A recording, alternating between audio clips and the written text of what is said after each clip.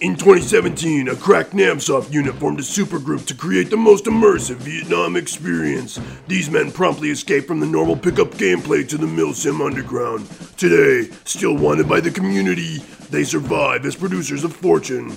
If you have interest, if no one else does it right, and if you can come correct, maybe you can join the BAE team.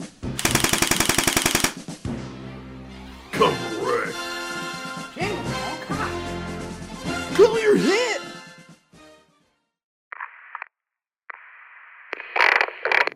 Hollywood 1-1, this is Big Bay Actual. We got a whole bunch of NVA moving in our position, trying to come correct down on top of us. How copy? Copy you, Big Bay, this is Hollywood 1-1, where you need to come correct, you, how copy? Hollywood 1-1, this is Big Bay Actual. I need you to come correct right on the top of that tree line. How copy? Yeah, I see it over there. Alright, ETA on that come correct, you, 5 miles. Alright, roger that there, Hollywood 1-1. Boxer 2-2. Send your last, over. Big Bay Actual, this is Boxer 2-2. Can you send up some smoke so we get this medevac slick into you? Can't make out your come correct. Boxer 1-1, what's the status on that coming correct on the LZ, over? Big Bay Actual, this is Boxer 1-1. I can't make out your position. Can you come correct? This is Big Bay Actual. We're coming correct in grids 293, 4, 9er, 4. How copy last? Big Bay Actual, that is a roger that on your location. Big Bay Actual, this is Hollywood. ETA on that come correct. Juice, one mic. You might want to get your head down there. Copy that. We got a lot of NVA moving in on our position, trying to come correct on top of us. Over. Copy that. I can see him. 30 seconds. There's going to be a lot of little crispy come correctors down there. How copy? Roger that. Put our heads down and come correct. That was a big one, boys.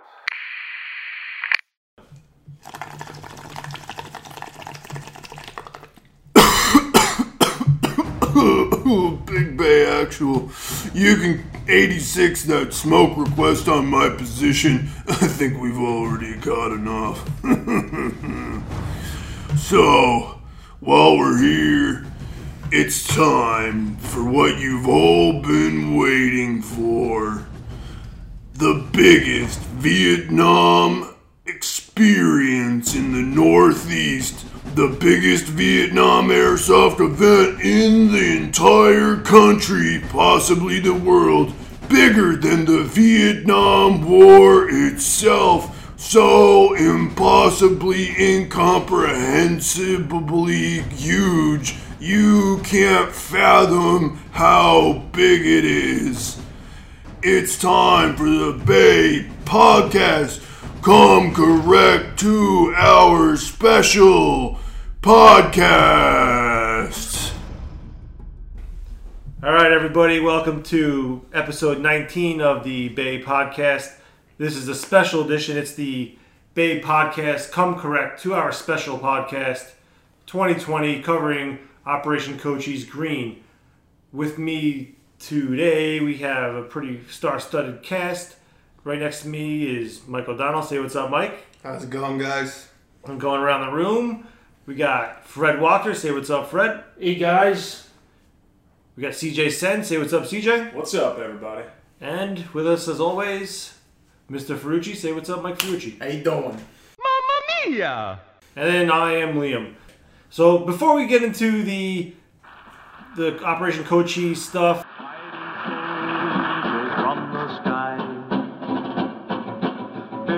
men who jump and die, men who mean just what they say, the brave men of the Green Beret. Let's talk about the Battle of Kham Duc, which happened 2 weeks ago up at Tulcom. It originally was scheduled for June at GZA, but with all the Corona stuff, we had to move things around. So we took the weekend slot for the 80s event that we had, and we used that to come up for Kham Duc and go to Tulcom. So I don't know, who wants to start? Who wants to talk about that first? Who wants to give their input about it? Anybody? I'll start off. Go ahead, Comtalk, right from the get-go was pretty exciting. Not even 5 minutes in, we already walk into an ambush and everything. So, I was happy about that. You dive right in, everybody's getting shot at, you panic and everything. Yeah, for the size of the event, and we do try to keep that event small. We expect it to be small every year, that series, that Mike Force series. But I personally felt it was the second best event, or the second best Vietnam airsoft event I've ever been to, let alone that we've run. Number one, Junction City. To me, this was number two, I think. I think it ran well. It was really fun. There were parts where I kind of had that feeling like I was in Vietnam, and that's what I think it's all about, as far as what we're trying to do. So, really good firefights. We fought up that one hill for an hour and a half. It was close to 2 hours that we were on that hill fighting. It's crazy that we're fighting 4 dudes, They did a hell of a job, rotating and everything, keeping us on our toes. Yeah. It's funny, that first battle, when those guys first went out, John Van Ness had to come back for more ammo. 15 minutes into the event, he comes walking back up into camp. I go, "What's the matter, John?" He goes, "We ran out of ammo on the first exchange with the GIs." I kind of thought that was pretty funny. Yeah, we were all pretty red on ammo. I was running 19 mags and I was down to 2.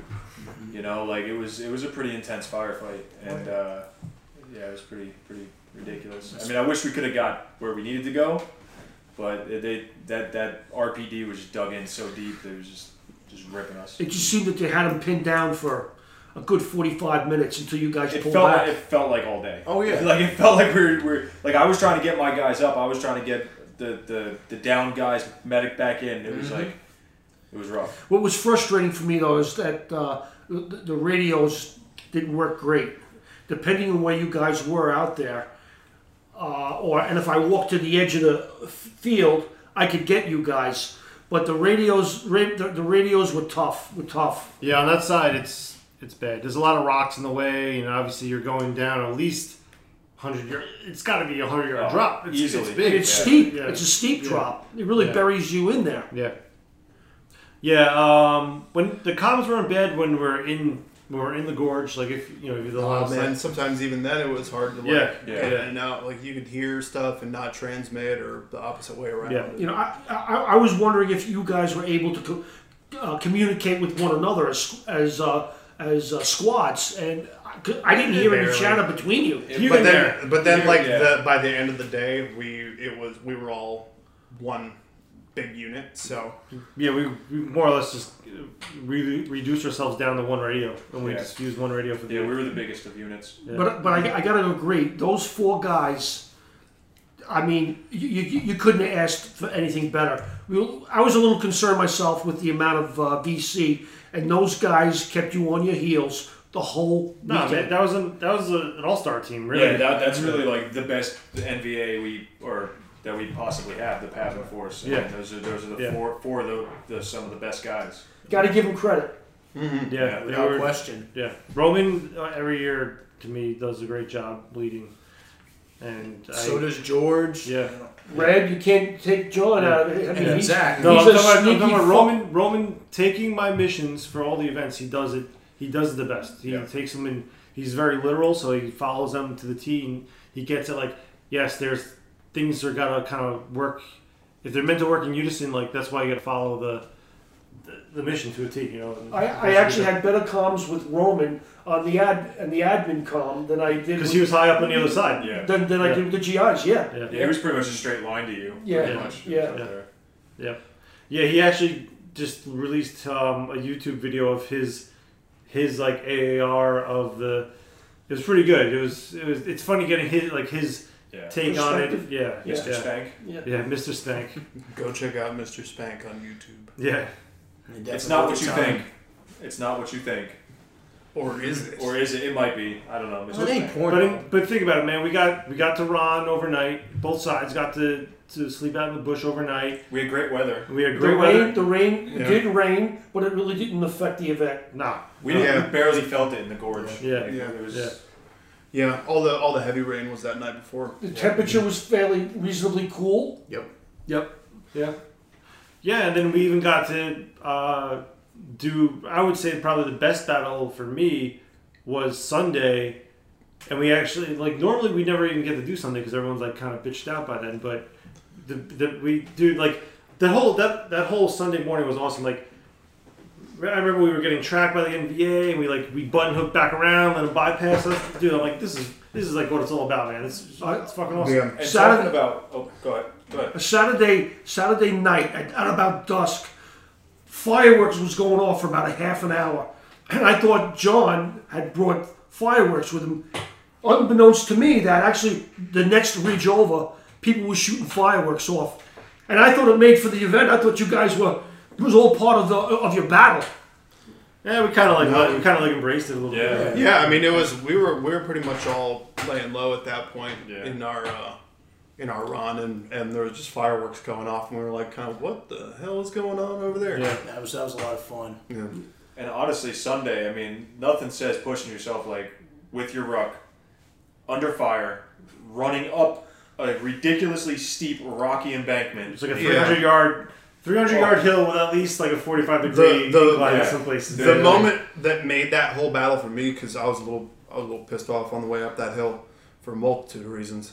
But when we got to the path, like right before all that tall grass that leads down there, and I mean, like, this has been one of like my dreams. And I think that we should try and get this to happen somewhere at Cochise. But we basically, when we all started to get accountability when we were along that pathway in between the tree line and the tall grass, and then they hit us right as we were like kind of gathering everybody up, and everybody's heads down on this pathway, like in between a rock and a hard place, basically. And we're just getting pinned down, people getting hit. Ferrugia, you are running around trying to get people up. And then I just hear Liam is just like at this little deer path, and he's going into the grass, into the grass, into the grass, and the whole company just moves into the grass and like runs out. And then I gave Muller my machete. I'm like, yo, cut us a path for the briar brush. He's like, okay. He's like, I'm like, all right, let's go one by one, get the fuck out. Because we all lingered. By the time I got up there, you guys were all like lingering. I'm like, dude, we're just like sitting ducks on this fucking path. Yeah, we were nowhere. Well, for me and oh god, what was that army kid's name? John Holzman. Yeah. So he, I got up to him, and we were like some of the first few people on the path. And I'm like, let's move up. And he's like, we should get accountability of everybody coming up the mountain. And I was like, oh, you're absolutely right. So we moved up and kind of set security up there. And pretty much by a few moments later, by the time people actually got up to the tree line, before we could even like get a head count, they hit us because they were right on our tail. Yeah. So it was, and then we were just sitting there like basically waiting for orders while we're getting hit until you yelled. And that was the thing too. We were so close to the extraction point and everything, and they're just still, Dude, they wanted to come after us through our trail. Yeah, like, Roman and John were like, oh, I wish they did that. Let's come. At that point, I think it was myself and Jared were like the two last guys, and I was like, all right, let's just rotate back and forth up through the grass. And I was waiting for the CPVs just come flying out of the tree line. And so I was sitting there up at the top of the path with my 203. I was like, yep, come on. We're not M79. Come on, pop out. I was just dumping those gas mags into the tree line. Yeah, dude, it was definitely going tuck speed. It was intense though, man. Like, but I loved it because like the whole day was like a build up. Like the whole Sunday was like, all right, we're sneaking. Like I'm like, one of these, because like remember when I write these events, I kind of want it to happen organically. Like, yes, I want this to happen. How it's gonna happen, I have no idea. Or it may not be a bust. Whatever it is, what it is. I was like, when are these guys gonna hit us? I don't know. Like we're gonna get hit. I don't know. Yeah. And we saw them multiple times.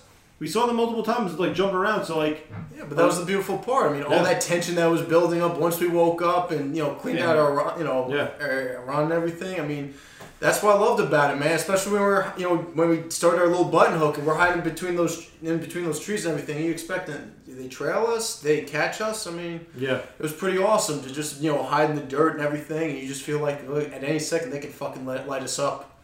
I know. It was funny because like John at the end of it's like, yo, why didn't you just go up the trail back to the field and go over that? I'm like, then we wouldn't have a game. Like I'm obviously if I was in a real war zone, I'm taking the quickest way out of there. But I'm like, I'm here to entertain you guys, and we gotta like we're going the hard way Yeah, to like yeah. go through the gauntlet of the NBA ambushes and stuff. You know, he's like, all right, that makes sense. He's like, you got it. And honestly, that's a testament on like how much PT is important for our bigger events. Because honestly, if I wasn't like working out and trying to like get healthier, I probably would have died running up that hill.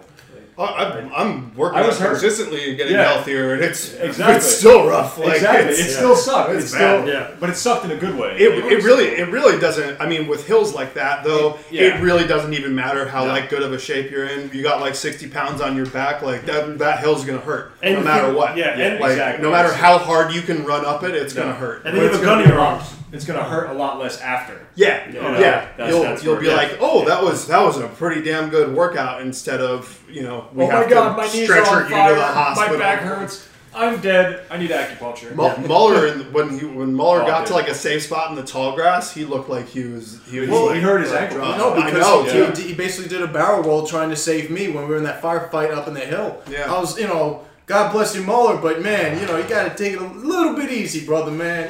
Just. But running up that hill, like the first up to the first plateau, that was all rock. That was that was treacherous running up that thing. Yeah. That was. Yeah. So if you guys haven't watched it, go check out the BAE Come Correct 2 video in conjunction with this podcast to know what you need to do, because there's it's going to be even more at the big Operation Cochise Green. You're going to have more on your back. It's going to be bigger, harder, lots of ruck marching, and we don't want you guys to get hurt, but we also want you guys to know that you have to bring a really tough mentality to this shit, because I think some people found out the hard way at Comduck that it takes, Muller is a great example. Like, the kid twisted his ankle, but he's still got to get out of there. Yep. So unless it's like a I can't move real world injury, like that kid ran up on a busted ankle all the way up, and he cut our path. Yeah, cut our go path through the field. Obviously within reason, don't hurt yourself more. Yeah. But it takes a certain level of mentality. It's not just a walk around and look cool. But that's a testament to the crew that went to Comduck, and it's usually like our more hardcore guys who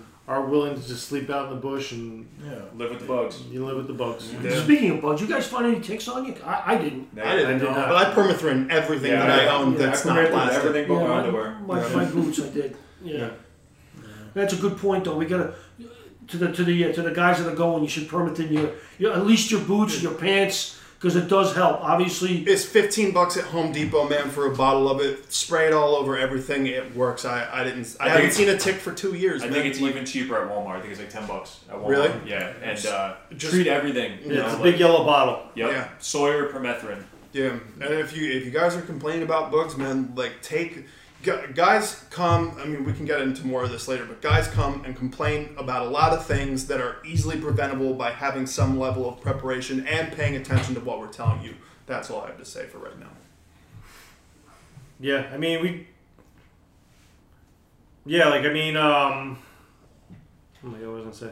I don't know. That's all I have to say about that. The conduct was awesome. That's all I gotta say. All right, so hands down, Comduck really, in my eyes, was probably the second best event we've run for Vietnam, and second best event I've gone to for Vietnam. But at least we got a Vietnam event in, especially how crazy 2020 has been. And Mm-hmm. you're mentioning, it was a little bit of PT. A lot of us, gained a little chemistry, even though we've all played together for a few years now and everything. Right, but it's still rusty. But we're exactly. rusty, So it was nice to run with you guys and everything, just to like I said, resharpen those skills and everything. Yep. Especially that Cochise is going to be a whole nother animal. Yeah, now, we're going to have it a little bit easier because we're going to be on the west side. Yes. Yeah. So not as treacherous as being down the valley and everything. But I mean, think about that that one means it's the territory is available for longer ruck marches. Oh, yeah, so you're of course. more mileage instead of the terrain. And, I mean, think the center of that is all rocky. It's a hill. It's pretty good. It's We had a pretty nice battle at Junction City on that hill. That's So and at Doc Siang last year. Yep. We went up that other side. Yeah, that was a fun time last year too, and but at least we were able to get that going and everything, and now at least we'll be in the clear for Cochise. I mean hell yeah. I mean that's our Super Bowl, obviously, man, and I want to see everybody come there and do the best they can. So just want to see everybody do what they got to do and just tell that story, like I always say. Yeah. So. So anything else about Common Duck you guys want to add to? We can move on. All right, let's move on to the next topic, and it's about the COVID-19 stuff. Yeah, it's been a drag on our airsoft season so far. The best advice we can give you is, be smart with it, use common sense. We are taking precautions for coaches. Mm-hmm. We'll be doing thermal checks. We'll have waivers and stuff. Obviously, if you're feeling the symptoms within 2 weeks of the event, don't come. Don't come. We are going to turn people away. Yeah, please be smart and think about other people. Yeah, I mean, if you have a temperature, I mean, it sucks. We got to turn you away. What we'll do is we'll save your ticket for next year's event. Next year's big August event. We'll do that. Mm-hmm. All right. So be smart. We'll have no problem extending the ticket to next year. Even if the price goes up. Right. You're already registered for next year if you can't make it this year due to COVID and stuff like that. So, like I said, be smart, use your brain, and like I said, we're gonna get into more of what we'll be doing. But we're gonna be doing thermal checks before you can even get into the gate, and we'll probably do them periodically throughout the event.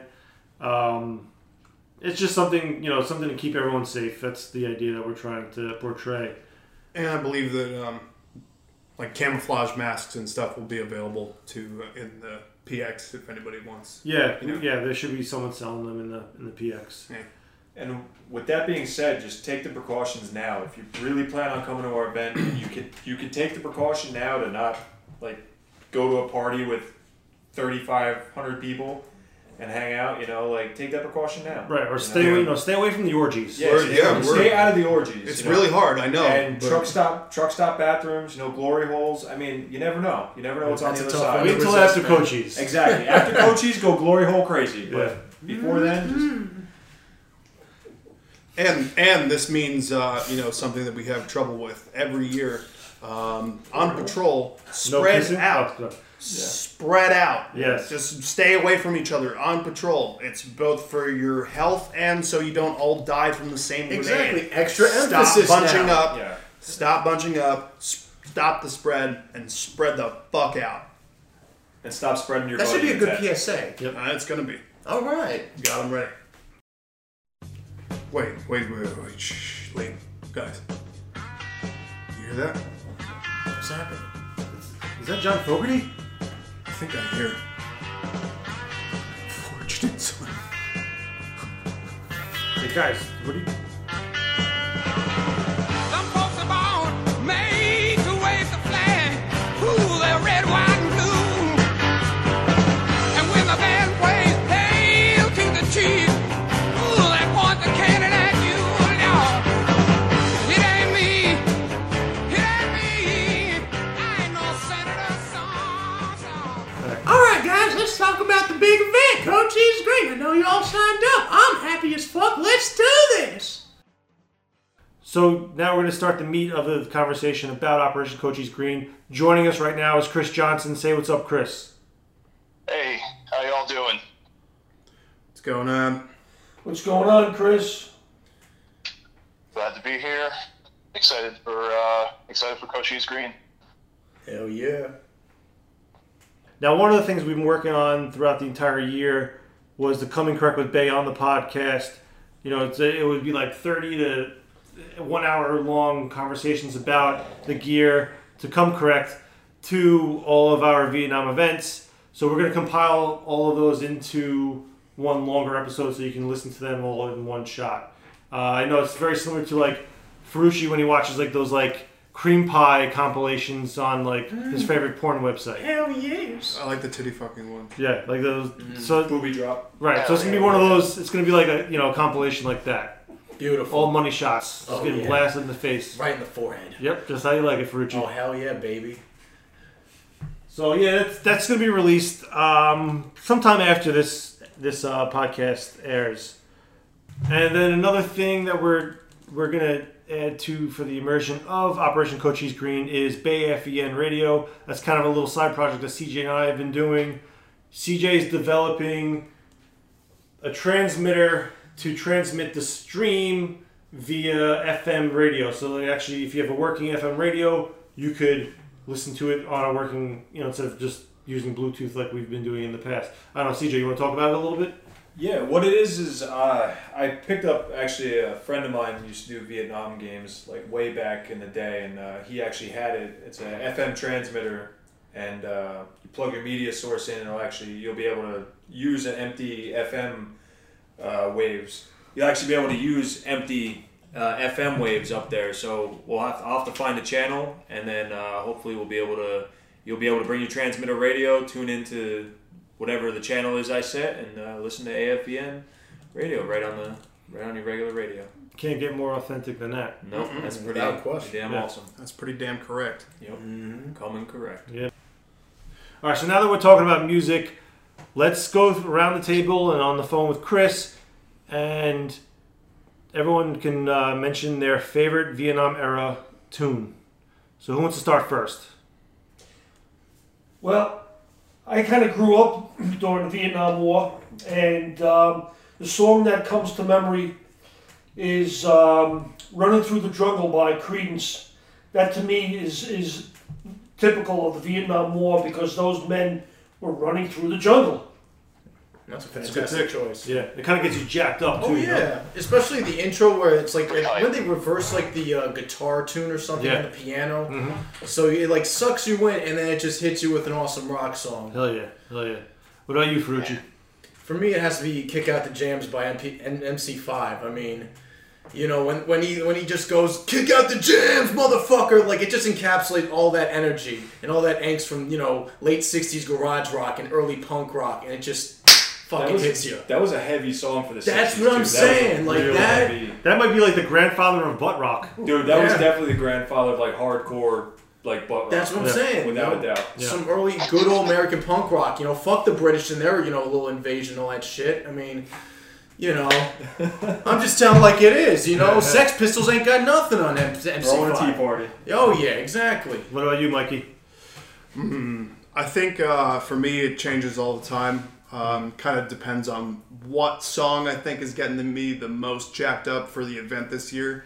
And actually the past 2 years I think it's been Soul Sacrifice, Carlos Santana. The live performance at Woodstock is That's pretty unbeatable. Honestly, I'm sure all of us are like that too. Like mine changes constantly. Like right now, my favorite song is "The Letter" by the Box Tops. Like just gets me all pumped up. I don't know, just a cool song. Yeah, I will say a runner-up for me though. I've been delving into some really rare cinema funk and psych funk playlists. All of this European sort of flute, acid, jazz, funk kind of beats that you'd see in those B cinema, Euro cinema movies back then.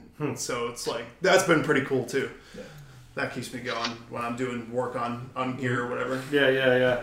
I guess it's to change it up a little bit. I mean, I kind of listen to a little more funk and with the Temptations, Yeah. Oh, dude. Motown, man. Exactly. Motown's come on. You can't beat Motown. That's what I'm saying. You go to the jungles, you hear on the AFF and radio, you hear the Temptations or whoever. It's just I Wish It Would Rain, or exactly. Heard It Through the It really Grapevine. adds to that vibe that's given throughout the entire base camp and everything. What's funny too? A lot of the shows on AFN radio that we have in our collection, all of them were playing "I Wish It Would Rain" by the Temptations. It must have been it was one of the top songs of '68 when all those shows were recorded. I listen to that all the time at work all the time, and that song comes on almost every show. Almost every show they're playing it. Yeah. What about you, CJ? I'm all over the place with music, so it's hard for me to pick one. I would say it all depends on mood. So sometimes it's Eva Destruction, Barry McGuire, it's such a great song. But then it's also Good Vibrations by the Beach Boys. Yep. Yeah. So I'm all over the place. And I love some Beach Boys. Dude, some Beach Boys, it just doesn't beat it. It's hard. I'll go into some Southern California hot rod rock, and it's just it all depends. I'm all over the place. What do you got, Chris? All right, so there's when the Vietnamese took Saigon in 1975, they actually commissioned a victory song. It's actually pretty hype. I don't know how to pronounce it though, so you have to go look that up on your own. Also, the Vietnamese really like making trap remixes of it. I don't know what's up with that. But like, Wait, I really for want hype this. songs, This. I'll have to send it to you guys. It's lit. But for like hype songs whose names I can pronounce, it's got to be "I Fought the Law," Bobby Fuller 4. Nice. Nice. That's a great song. Yeah, it's very fast paced, very bouncy rhythm. Yep. Yeah. It's another one that was kind of ahead of its time a little bit. You know, it was very. Got a lot of covers. Oh. Yeah. That's almost been covered more times than Louie Louie. Yeah. Really? Yeah. Mm-hmm. I guess another one would probably have to be the Count 5 with Psychotic Reaction. You know? That's a good one, too. Every time I hear the first time I heard it on Battlefield Vietnam, it got me hyped. I'm like, yeah, I want to freaking fly Huey and everything, you know? Just laying hell with those M60s and everything, you know? Like, He's going to go massacre a whole entire village. oh, hell yeah, you know? And no one's going to catch me. Nobody mentioned Jimmy Hendrix. I know. I was just going to say that. Yeah. Nobody mentioned Hendrix. Purple Haze, man. Yeah. It's like, Voodoo Child. All along the Watchtower. Voodoo Child. Anything Hendrix. Machine Gun. I Wind mean, Cries Mary. Crosstown Traffic. Yeah. that's it. Hey Joe. Yep. I have a hot opinion. Hendrix over Clapton any day. Yeah. Yeah. Ooh, that's. Yeah, sorry about it. No, Yeah, that's. in my opinion, you can't pick one guitar. Because Cream was good. I mean, But there's so many good ones out there. But I do have to say, If there was two guitarists in all of time that you could pit against each other, it's like two guitar gods in the exact same era in like psychedelic rock music. Man, if Those I- two guys If were. I had to choose between Clapton and Hendrix, man, it would be a tough one for me. it would be, but I think Hendrix would have been better than Clapton if he lived longer. To If me, he had more time. Like, yes, I agree, and Clapton is an incredible player. Like, dude, what are you gonna say against that? But there's just this little like twinkle of soul in Jimmy when he plays. Like, there's just something that you can't. There's a piece of the other in there that I don't think Clapton can touch. Clapton was like as technically proficient and a creative genius as he can be, but you can't touch that little fucking touch of God that Jimmy had. But then again, also it's like, but then you get Dick Dale. Like, That's something else. Dick Dale is, his guitar work is hands down, Yeah. like some of the best. Yeah. He's crazy. The guitar was upside down. Yeah. It's nuts. Not like Jimi Hendrix upside down, but it was legitimately upside down. He played. Yeah. well, how could you forget about early Led Zeppelin? I mean, with Jimmy Page, you know? I mean, he was an excellent guitar player and everything. Yeah, he is phenomenal. Yeah. I mean, That whole era is responsible for so Oh many. yeah, it's responsible for many decades of a bunch of rip-off artists and everything. So God bless the '60s and their incredible music. Mm-hmm. So Creedence Clearwater. Woo! oh god, Fortunate son. Yelling "Fortunate Son" at a Vietnam airsoft event is like yelling "Freebird" at a concert. Dude, well, no, we do have Mike and I timed this out on the way to Calm Duck. There's a certain point where you can play Fortunate Son, get it out of your system before you pull into the gate. Yep. And we are going to put a sign up so you hit play of Fortunate Son on the way to Tolcom, and then it should be over by the time you get to the gate at Coaches. Yes. So we don't have to hear it 100 times. So right the before entire you weekend. turn onto Burt Hill Road, you better hope to God. No, those two- we timed it out. Put it on the overpass. Yes. There'll be a sign saying, play Fortunate Son now. I honestly want to like petition the town to see if we can put up like a massive bass sign on that overpass because there's nothing going the opposite way. So it's just I should just say like "Welcome to Vietnam" or some shit. Speaking of improvements from last year, the biggest one we've added to was the addition of vehicles. So we have Sully's Deuce and we have Darius's Mutt. They're going to be tied into missions. They're not going to be like free roaming vehicles. Just like every aspect in the event, it's organized. It's not just going to be some like free reign of guys, terracing through all the trails and doing what they want. So I know there was like a lot of concern with the NVA guys, and we kind of assured them at one of the fireside chats that it's not like they're not there to be like some impenetrable tank, and it's just a Deuce. Like they're tied into events. They're actually more or less props for specific missions. So, but yeah, it's pretty cool. Like there's something that I think since like Junction City, we talked about like getting vehicles implemented into the event. So now we have them. It's a reality. So like shows that we're growing, and I think it's something that we can be excited about. Yeah, definitely. Yeah, next year I plan on bringing the Battleship New Jersey up. Oh, through the creek? Yeah, through the creek. Awesome. And so we have field artillery, or we have, you know, Yeah. we call 16-inch guns. We call like mission stories now with the fast movers. Yeah, and stuff. exactly. Yeah. Exactly. Yeah, we're gonna have a fundraiser soon for an F4 fam, so check out our GoFundMe and Well, it does remind me, somewhere in our literature there is a GoFundMe link to Joe's Deuce Fund. He's been repairing it. We've raised a decent amount of money for it. We raised about. I think we raised a fifth of it already, right? Yeah. Like he bought it already. Like he bought it with his own money. Like he financed everything, did all what he had to do. But now we're trying to like get money to supplement like the cost of maintenance and he needs new tires.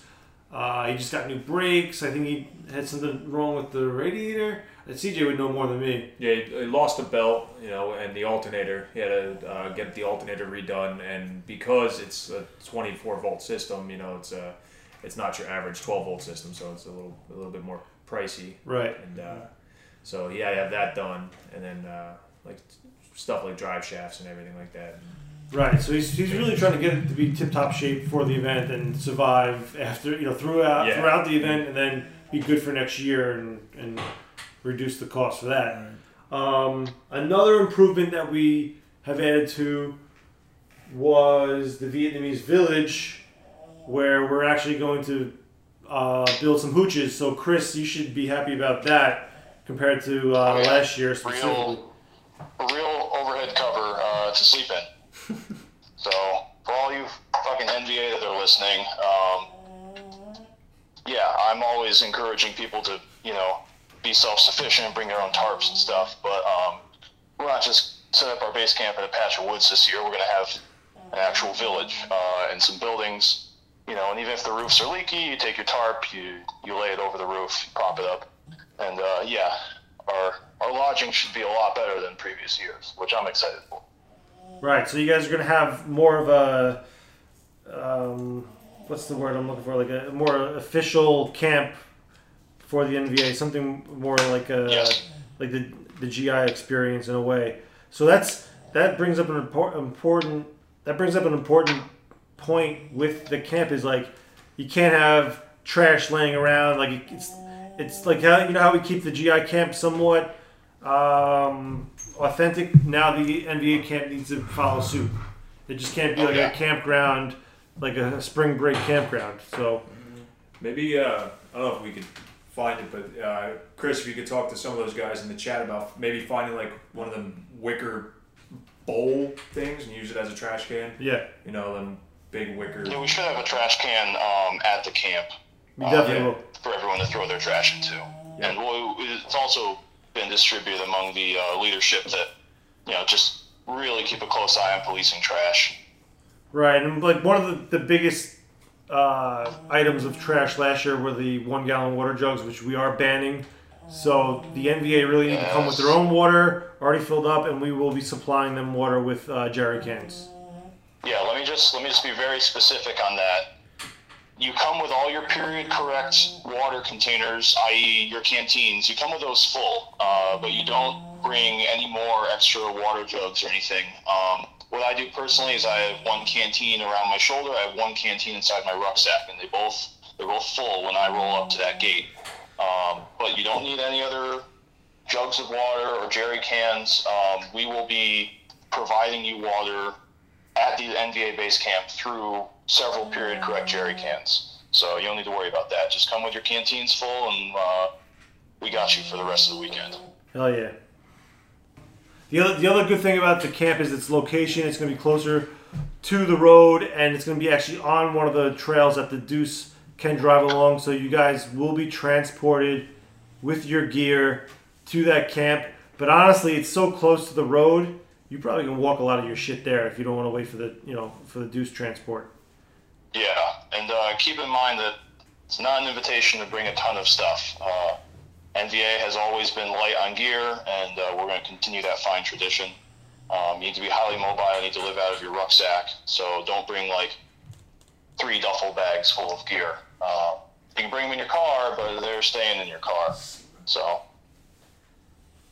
Yeah. I mean, Chris, I'm glad that was one of my points I was going to say. You already beat me to it. That's good. Yeah, like, this isn't like bring everything but the kitchen sink because you have shelter and you have a camp. It's literally, you should still be prepared to sleep out in your, in a RON situation or like a bivouac type setup. Yeah, we'll be checking gear at the staging area, and it's all got to go through an approval process. And if we see you bringing like a giant cooler or something like that, we're gonna have to tell you to put it back in your car, and I don't want to have to do that. Yep. So just don't bring it. Agreed. Keep your igloos at home. Yeah. Please. Yeah, we're sleeping in hooches, not igloos. I meant the cooler. Oh. I know you meant. That's fucking. All right, so that's really the two big improvements. We have a lot of stuff in terms of gameplay and game flow that we improved on that you guys will see when you're experiencing the event. One of the big items, which I want Mike to talk about a little bit, is chain of command with the NCOs and assuming command, which is something that it was a hot topic we talked about a lot in our videos and just in chats with command staff and stuff like that. We're going to work on. So Mike, you want to talk about that a little bit? Yeah. So this is this has been, like you said, it's been a talking point. We have set up a command structure at this event solely for the purpose of military simulation. It's not to boss you around. We don't think we're better than you or in charge of you or all this sort of stuff. It's purely for the fact that we are streamlining this military simulation to be as realistic as possible. So you have your officers, you have your platoon leaders, you have the company's first sergeant, the major, the captain, everything. It goes right up all the way to the top here. Because you guys want military simulation, it's coming. And part of it is chain of command, which means not running around, going rogue. We covered all of this in our video. But most of all, it means listening to the orders when they come down the line. Again, it's not about bossing you around. We are trying to accomplish like all of the fun things that we have planned for you for this event. And that requires some level of administration. So the orders are not to like tell you what to do because you don't know what to do. It's so that we can accomplish our objectives or be here at this specific time because we have things that are going to happen throughout this event.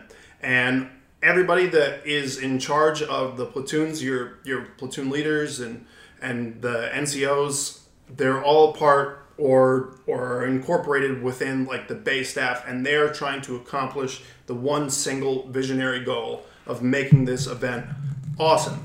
So with that being said, like we're trying to keep a handle on everybody, so don't go running off. Like you don't have like your guys or anything like that. Like we're move as one unit. We're keeping everything on a company level, and we're trying to keep everything as streamlined and organized as possible. So just listen to your NCOs and your platoon leaders, and don't be making out calls or making like tons of suggestions or like. And remember that there's a chain of command, so you're going to talk to your team leaders, your platoon sergeant, your platoon leaders, and that'll go up to the first sergeant and the company sergeant major, and then maybe it'll get to Liam. But like, really, like we're trying to keep everything as streamlined so everybody can stay focused on what they're doing. So please just sit back, relax, and enjoy the ride, man. Like you're on the ride. Let us take you through the experience as best that we can, and don't fight it. Please, for the love of God, just don't fight it. And that applies, we don't need it. That applies for the Pavin side too. I know Chris has got a pretty tight chain of command set up for his side. So yeah, I mean, Chris, I don't think that's much of a problem. I think you guys are pretty squared away in that respect. If you don't mind me going into that a little bit. Go ahead. So right now, we are finalizing our TOE for Pavin forces. I'm going to be CO, and I'm going to have a command element with me consisting of an XO and some other guys. And we've already sketched out our sections and our cells and our small unit leaders. When you arrive to the event as NBA and when you check in and register, you will at that point be assigned to a section in the cell. I know you haven't heard anything about that yet, but we need to actually see what guys we have on the ground when the event begins in order to assign them. And so when you check in and you report to me, I'll put you in the right spot. Yeah, I guess you guys are a little more flexible than the GIs that you can do that actually. That's correct. With like 60 GIs, it'll be tough to do that. We'll touch more on this checking in process later on in the episode. But yeah, that's good that you guys have a pretty tight chain of command. You guys will probably be about platoon size too, so that'll be pretty good. Oh yeah, very excited about that.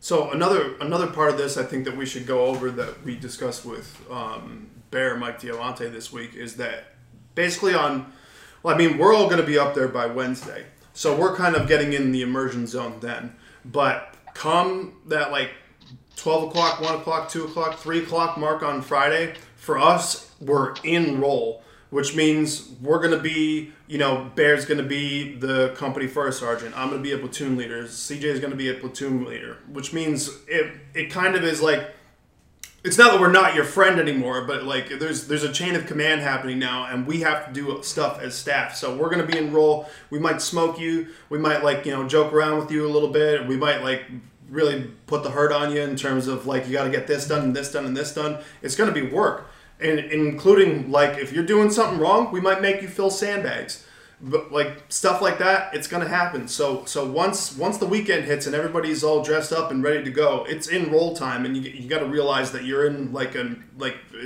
think of it like you're in a movie. Actually in a unit. Yeah. You're in a movie, man. This is an acting job for us as much as it is as we are staff. So it's and you also got to think about the fact that guys like Bear and Jim Powers, they did this shit for real. And we get advisory from all sorts of veterans who are all in combat all over the world, and we're taking the best advice that we can, and we have veterans in our staff, so we're not making this shit up, and we're not going to put you in dumb situations. We're doing this thing with the best advice as we can possibly get, and you got to remember just not to kind of argue with that. It's hard when you're trying to argue with somebody who did this shit for real and you haven't, and none of us have, so we listen to the guys that did, and you should too.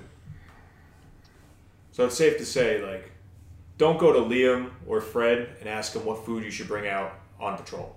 Yeah. If I get asked if I can bring peanut butter on a patrol, I'm gonna fucking blow my brains out. Yeah, seriously, those are. Food you should probably have that squared away on your own. Yeah. But if you have to ask your platoon or your squad leader. If you have to ask. Yes, it works up too.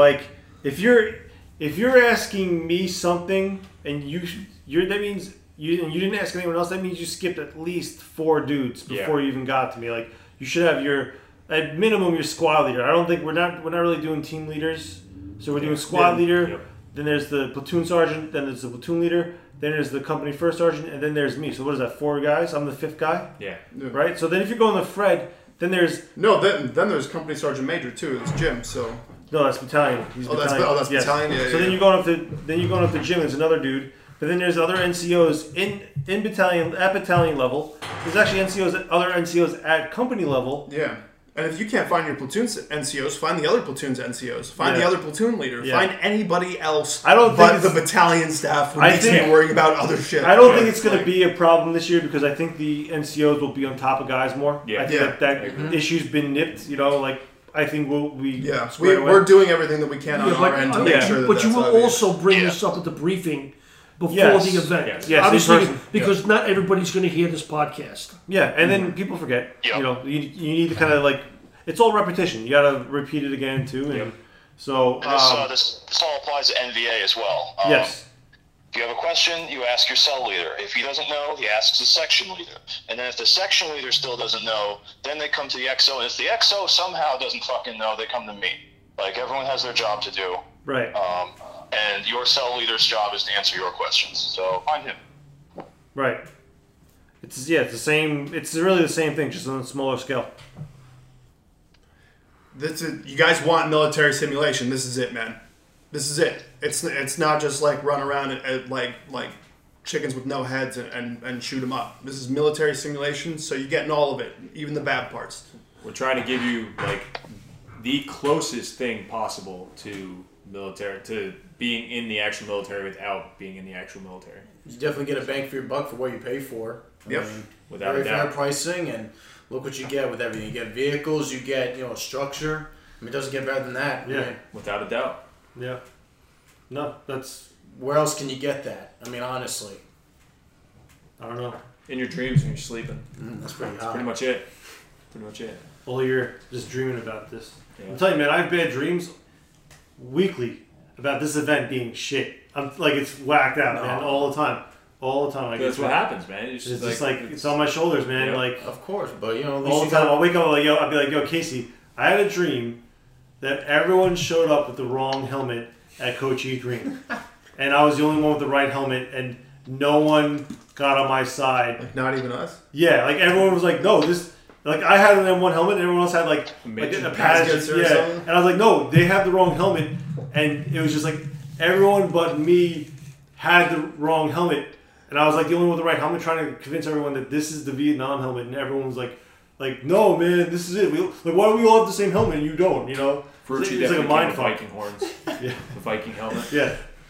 Now I'm going to have a dream of that tonight. That's what I I'm was going just trying to stand out there, Sarge. Come on. I mean, that's just one of them. I have other ones too. Like, Play the Valkyries. yeah, it just... We forget. Come on. Fuji wants to be a Valkyrie deep down. He does. Damn right. He does. He's a Valkyrie on the inside. So I can see him with those big, long, blonde pigtails. And big tits. yeah, a chest plate.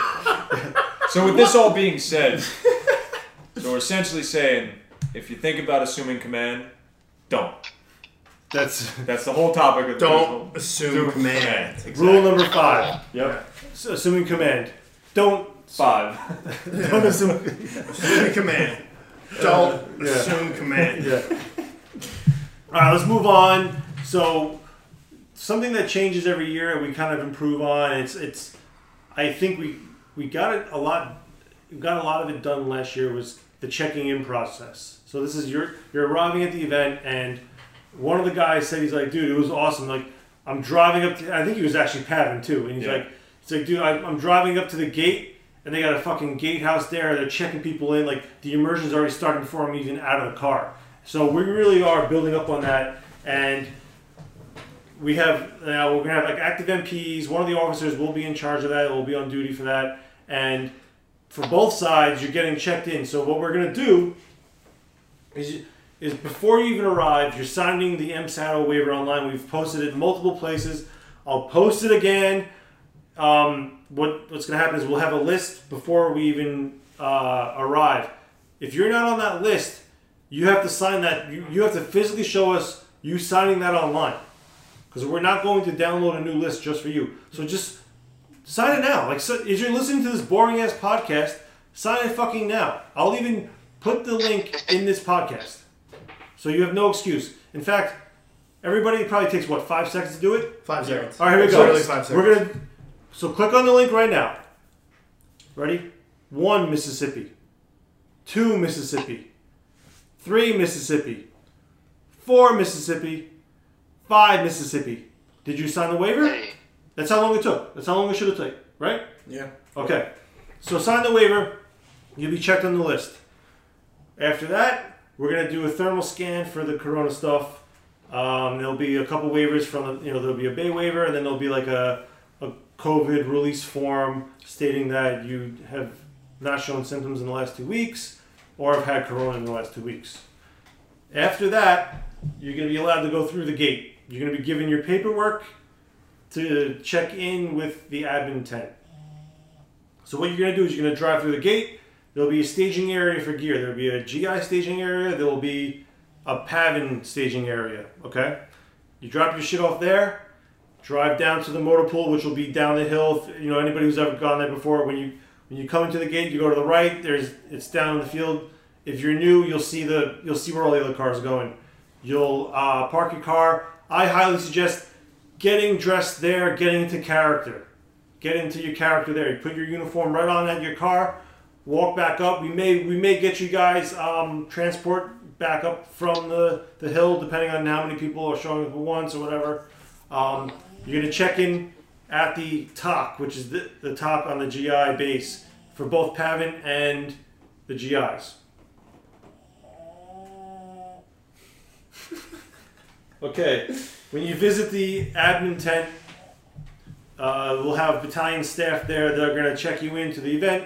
If you're a GI, you're getting assigned a bunk there, so you'll get to see where you're sleeping. The NVA and the Viet Cong guys, they're just more or less getting checked in, just so they can get their swag. So both of the sides will be going through the PX to get their T-shirts or whatever items they ordered. There'll also be stuff for sale that the few of the guys that make stuff will be selling at the PX. NVA just report to the NVA staging area. No, they don't. Oh, they don't? No. Sorry, my bad. So what's going to happen is, after the NVA go through processing, they're going to get transport to the NVA camp where they will check in with Chris, and they will get assigned to their cells. So Chris, this is more or less for checking into the event. They're going through the GI base to check into the event, actually. So we make sure they have all their waivers and all that shit signed. Gotcha. All right, and get their free shit. Yeah, everybody's got to go through the same channel. Okay, so the difference is the NVA, after they're done, they'll go pick up their stuff at the NVA staging camp, staging area, load their stuff onto a truck, or if they don't have that much stuff, they can literally walk across the road and walk up to the NVA camp. The GIs will go to their assigned bunk, and then they'll, more or less stow all their stuff in their bunk. So that's really the checking in process. I know it's long and boring, but it helps when people know what to expect.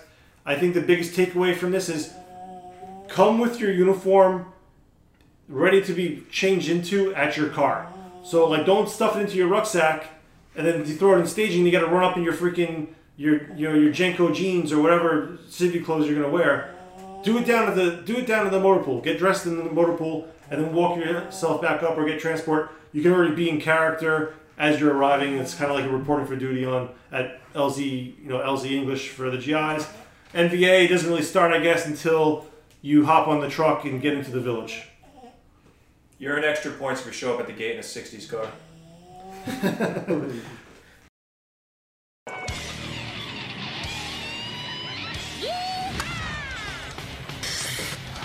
Something ticked off Fred, and he's really mad. And he's gonna let us know. I'm so scared. I'm so sorry, sir. I fucked up. I'm sorry. Fred's dumb shit rant. I can explain. You know what fucking pisses me off? Fucking garbage left around the base. That fucking irks the living shit out of me. The people that own the property are gracious enough to let us use it, 400 acres. Those of you that have been there know what a great AO that is. And some dumb fuck is going to leave garbage around so that when the owner and the property comes to see us, they see garbage strewn all over the fucking place. You fucking kidding me? Your wife is not here to clean up after you, and neither is mommy. So fucking clean up after yourselves, you fucking slobs. Oh, and another fucking thing that pisses me off. You fucking guys, you don't belong in the fucking talk. And neither does your bullshit. Fucking stoves, fucking teapots, fucking cups. Put that with your fucking own shit. I don't need your shit around my fucking crap already. I got enough shit out. Are you fucking kidding? Oh, and here's another one that irks me. We had a fucking guy at Camp Duck bring fucking material. Nice enough. We all appreciate it. So what does he do? First of all, I'm hobbled around to begin with because I don't have any fucking toes. So I try to take the quickest path to where I gotta go, the easiest. So what does he do? He puts these fucking metal pieces of roofing alongside my car. So for the fucking weekend, I had to walk around them. Gee, meanwhile, 10 yards away, there's a pile of fucking material that we use to build shit with. Why the fuck didn't you put them there? All right? Same fucking guys. They show up late, okay? They got bottles and bottles of fucking water. All right, so they dump all their fucking water into their canteens, leave the fucking bottles, and they go off. Meanwhile, don't fuck me has to run across the AO chasing plastic bags because they left plastic bags on the ground. I only got 10 I don't have any fucking toes. All right? On top of that, they were in such a fucking hurry to leave, they left both car doors open. Like, where the fuck are these guys? So now I gotta get off my useless ass and fucking close the doors. I mean, come on, guys. That's dumb shit. And here's another one. We had radio problems at Cam Duck, okay? Okay, we're scrambling to get the fucking radios going. We can't get them going. These guys are ready to go out on patrol. Everybody's chomping at the bit to get the fuck out of there. And we're working on the radio. Finally, we're calling Liam. What do we do? Liam goes, oh, I got a spare radio in my bag, in the truck, in Mike's truck. So he goes and gets the radio, turns it on, gets the frequency, and leaves. Off they go. All right, so now there's a fucking radio with its guts hanging out in the fucking talk area. Now my responsibility. So what happens? It starts to fucking rain. Now who's got to take the time to fucking put all this shit together and get it out of there? Me. You got to be fucking kidding me. I mean, come on, guys. And the one that tops it off, okay? I don't know how many fucking guys ask me for tools. You fucking guys know that sometimes guns break down and you're going to need a screwdriver. You're going to need a flathead. You're going to need a Phillips. You're going to need a fucking needle-nose plier. How can you not bring your own when you go to an event like this? Because you know what? We all know these guns break down. First of all, you should have a fucking spare. And you should bring fucking tools. I'm not a fucking toolbox, all right? Bring your own fucking tools. And then we have another guy. They didn't go on the run. For whatever reason, they didn't want to go on the run. So they come back to the fucking parking area, to the base, and had the gall to ask me, is there a Domino's that delivers up here? Are you fucking kidding me? We're 25 fucking miles from a fucking town. You're gonna get Domino's to deliver here? Holy shit. You can't make this shit up. You fucking can't make this fucking shit up. Does Domino's deliver? Unfucking real. I said to the guy, this is not fucking Brooklyn. Are you kidding? And then this is the one that just really irks the living shit out of me. This is the beauty. Okay, let's get a fire going. We get a fire going, all right? Beautiful fire in a 50-gallon pail. Beautiful, okay? And we're burning pallets. We're breaking them up and throwing them in there, keeping it going. And, you think maybe that fire is a little close to the canopy? Nah, it's okay. In case it rains, it'll still keep burning. We can maybe dry stuff off and still sit under the canopy. Yeah, okay, fine. Meanwhile, we're sitting there, and all of a sudden there's this big fucking loud boom. A fucking black cloud goes up 10 feet in the air, and we're like, what the fuck was that? And holy shit, we're going, man. And meanwhile, this guy's chuckling off to the side, mind you, further enough away from the fucking 50-gallon pail, okay? Chuckling. He goes, oh, I must have thrown a live CO2 cartridges in there. I thought it was spent. You thought it was spent. First of all, fucking metal like that doesn't burn in a fucking fire unless it's 450 degrees. Are you kidding? Spent or not? You don't fucking throw metal in a fucking fire. Who's gonna clean that up after the fucking fire's out and we're gone? All right? So to top it off, I'm sitting there and the guys are out and they're out in the fucking field and there's shit going on and I look up and I counted 13 fucking holes in my brand new canopy. I just took it out of the fucking box, okay? Well, that plume of smoke that went up blew hot embers into the sky all over the place, okay? And 13 of those little embers made my fucking canopy. Not to mention that they just cut the grass and there's dead grass around that could have started a fire, all right? So I'm saying to myself, fuck. So I get up and I take tape and I tape up the holes and I'm going, shit. So that night it rained really fucking hard.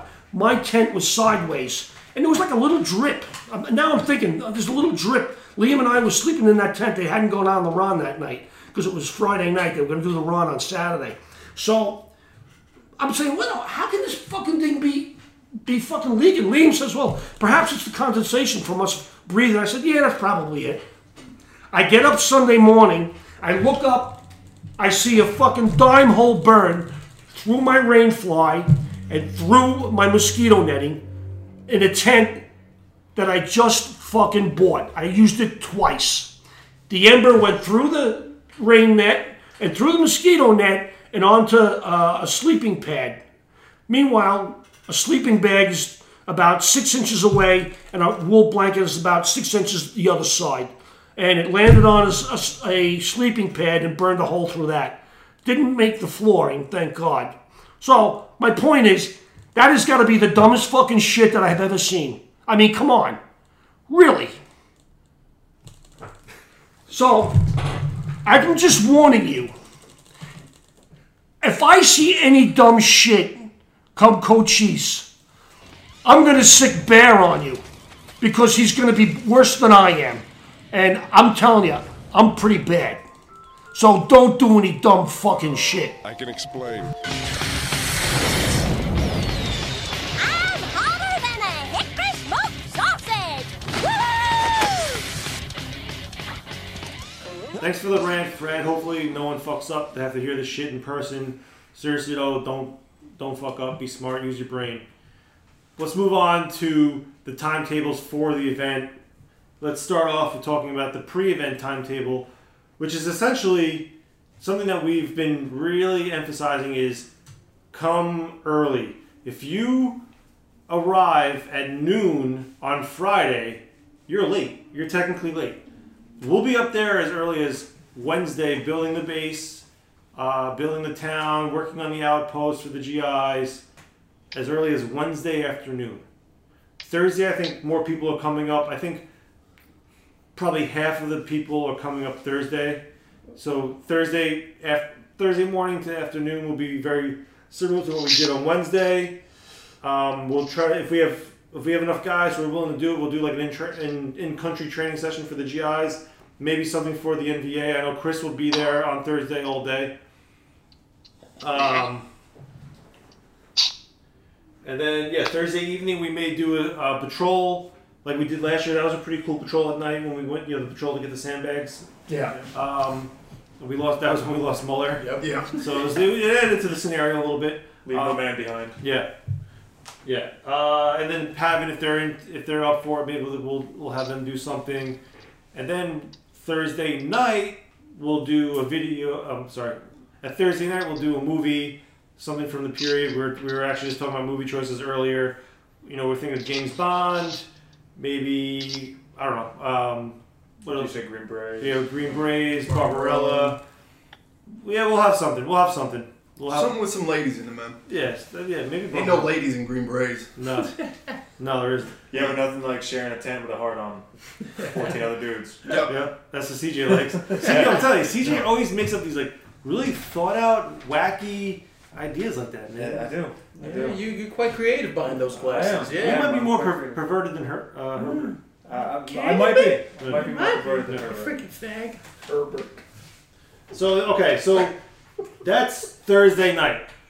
So what we're really, that's like immersion on for most of the dudes. And what Mike said last year about MacArthur last year, and really about Junction City, was that the event's already in like full swing. So like when dudes are arriving Friday morning, they're like, wow, this has been going on, and at this point, it's going on for an extra day. This year, the big difference is like we're going up there as early as Wednesday this year. Yep. So Friday morning, we're gonna continue to build the Pavin base. Hopefully, the Pavin base is built by then. It's really building the outpost. The GI base should be the GI base. I'm gonna do that again. All right, so Friday morning is really going to be dedicated to building the outpost, and the Pavin base and the GI base should really be built up already. Like maybe a few last minute things. That said, that's when a lot of I think the newer guys are going to be arriving, so we'll have to kind of cycle them in. But like I said, you arrive on Friday post noon. Hi.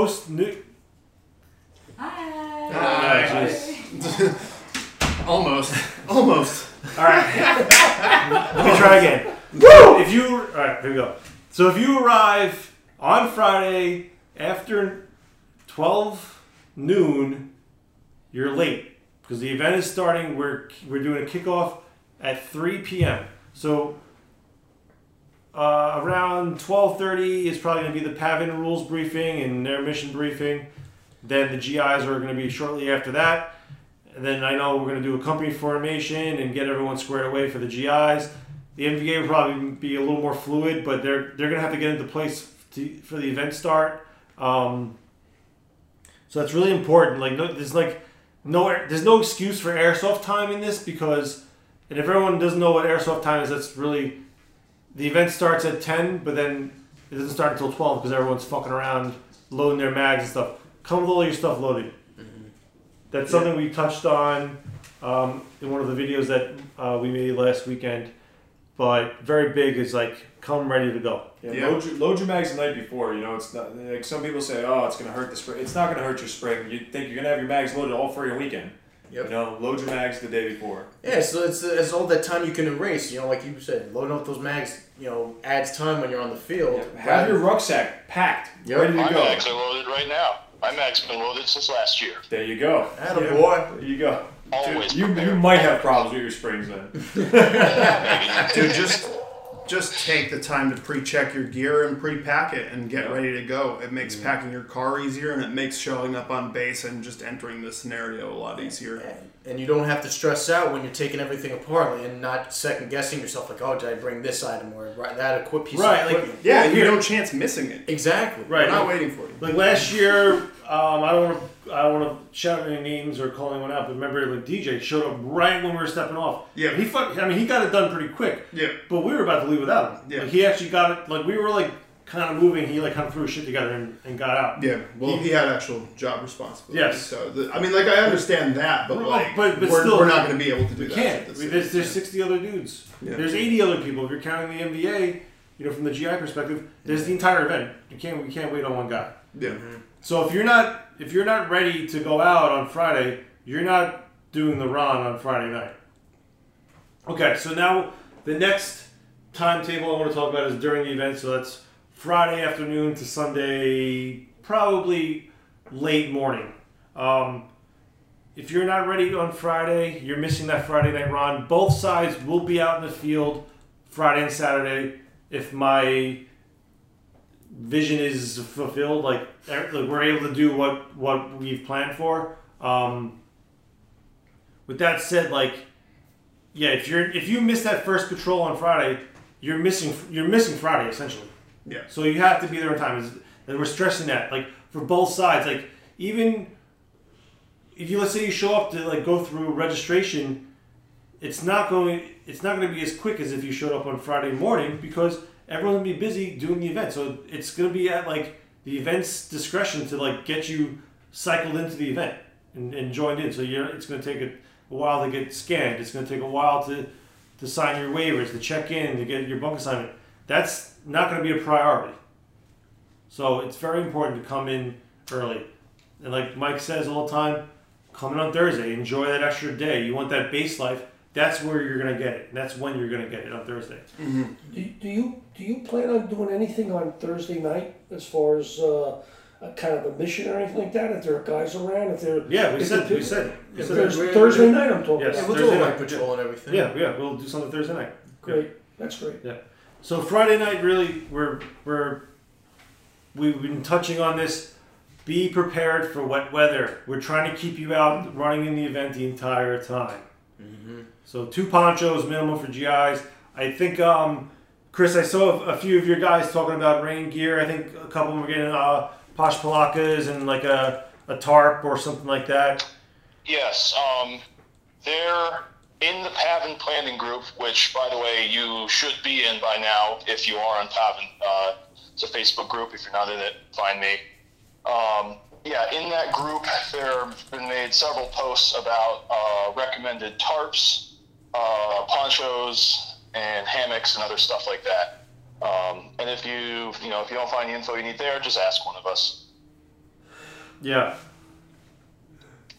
Yeah, I mean the guys who've done this for 2 years now should really be squared away.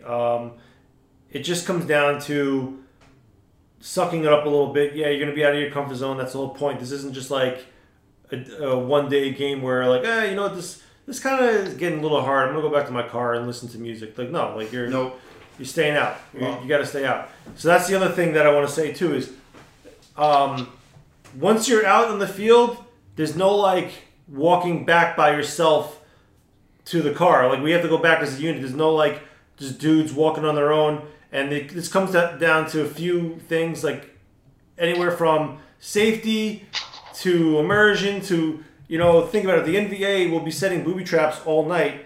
So now one little like boner who can't handle the cold is going to walk through and trip all those traps out of game. Like that's not fair to those guys who've been working hard to set those traps. Like some stuff like that. So like there's no like, all right, time out. I'm going back to the camp. I gotta go take a shit. Like there's none of that. You're taking a shit in the woods, or you're gonna get warm somehow. I don't know, but yeah, like that whole like and there's it's a whole camp full of guys, including, you know, military veterans that are gonna laugh you out of there if you try and pull that.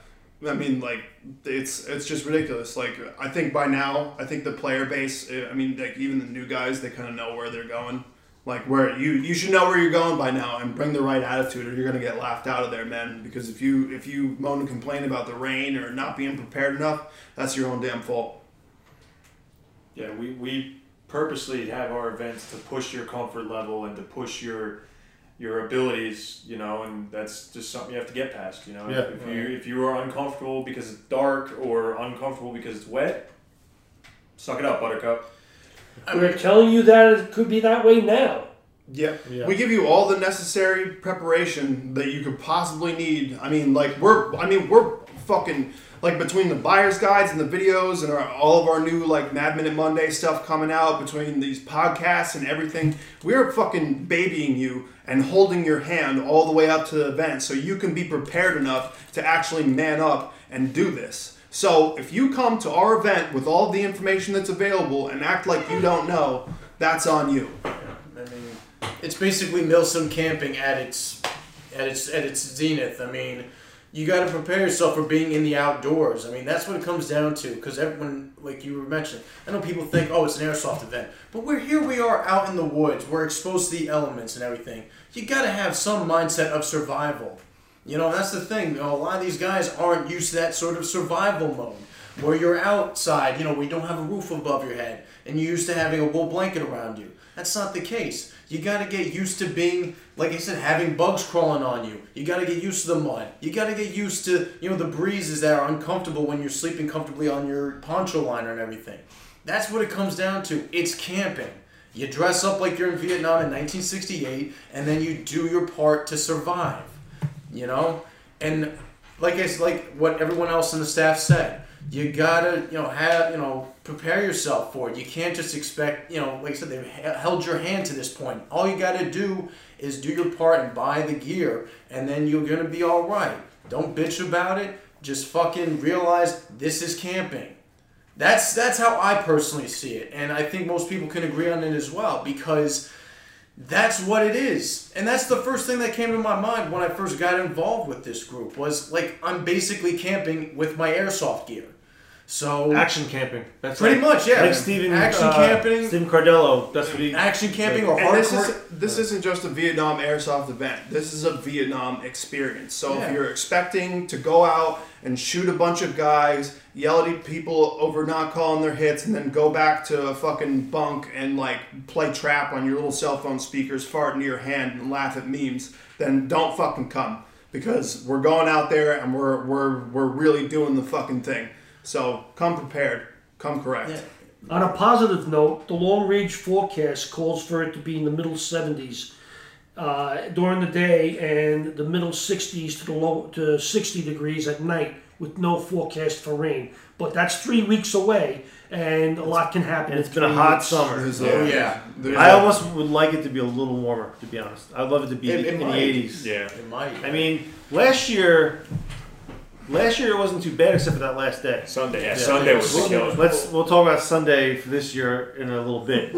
But yeah, guys, I mean, we're talking about the timetables here, but it's really about what we're trying to emphasize here is lasting that timetable, lasting that Friday night to Sunday morning, and we've done everything we can other than just flat out buying you the gear to survive it.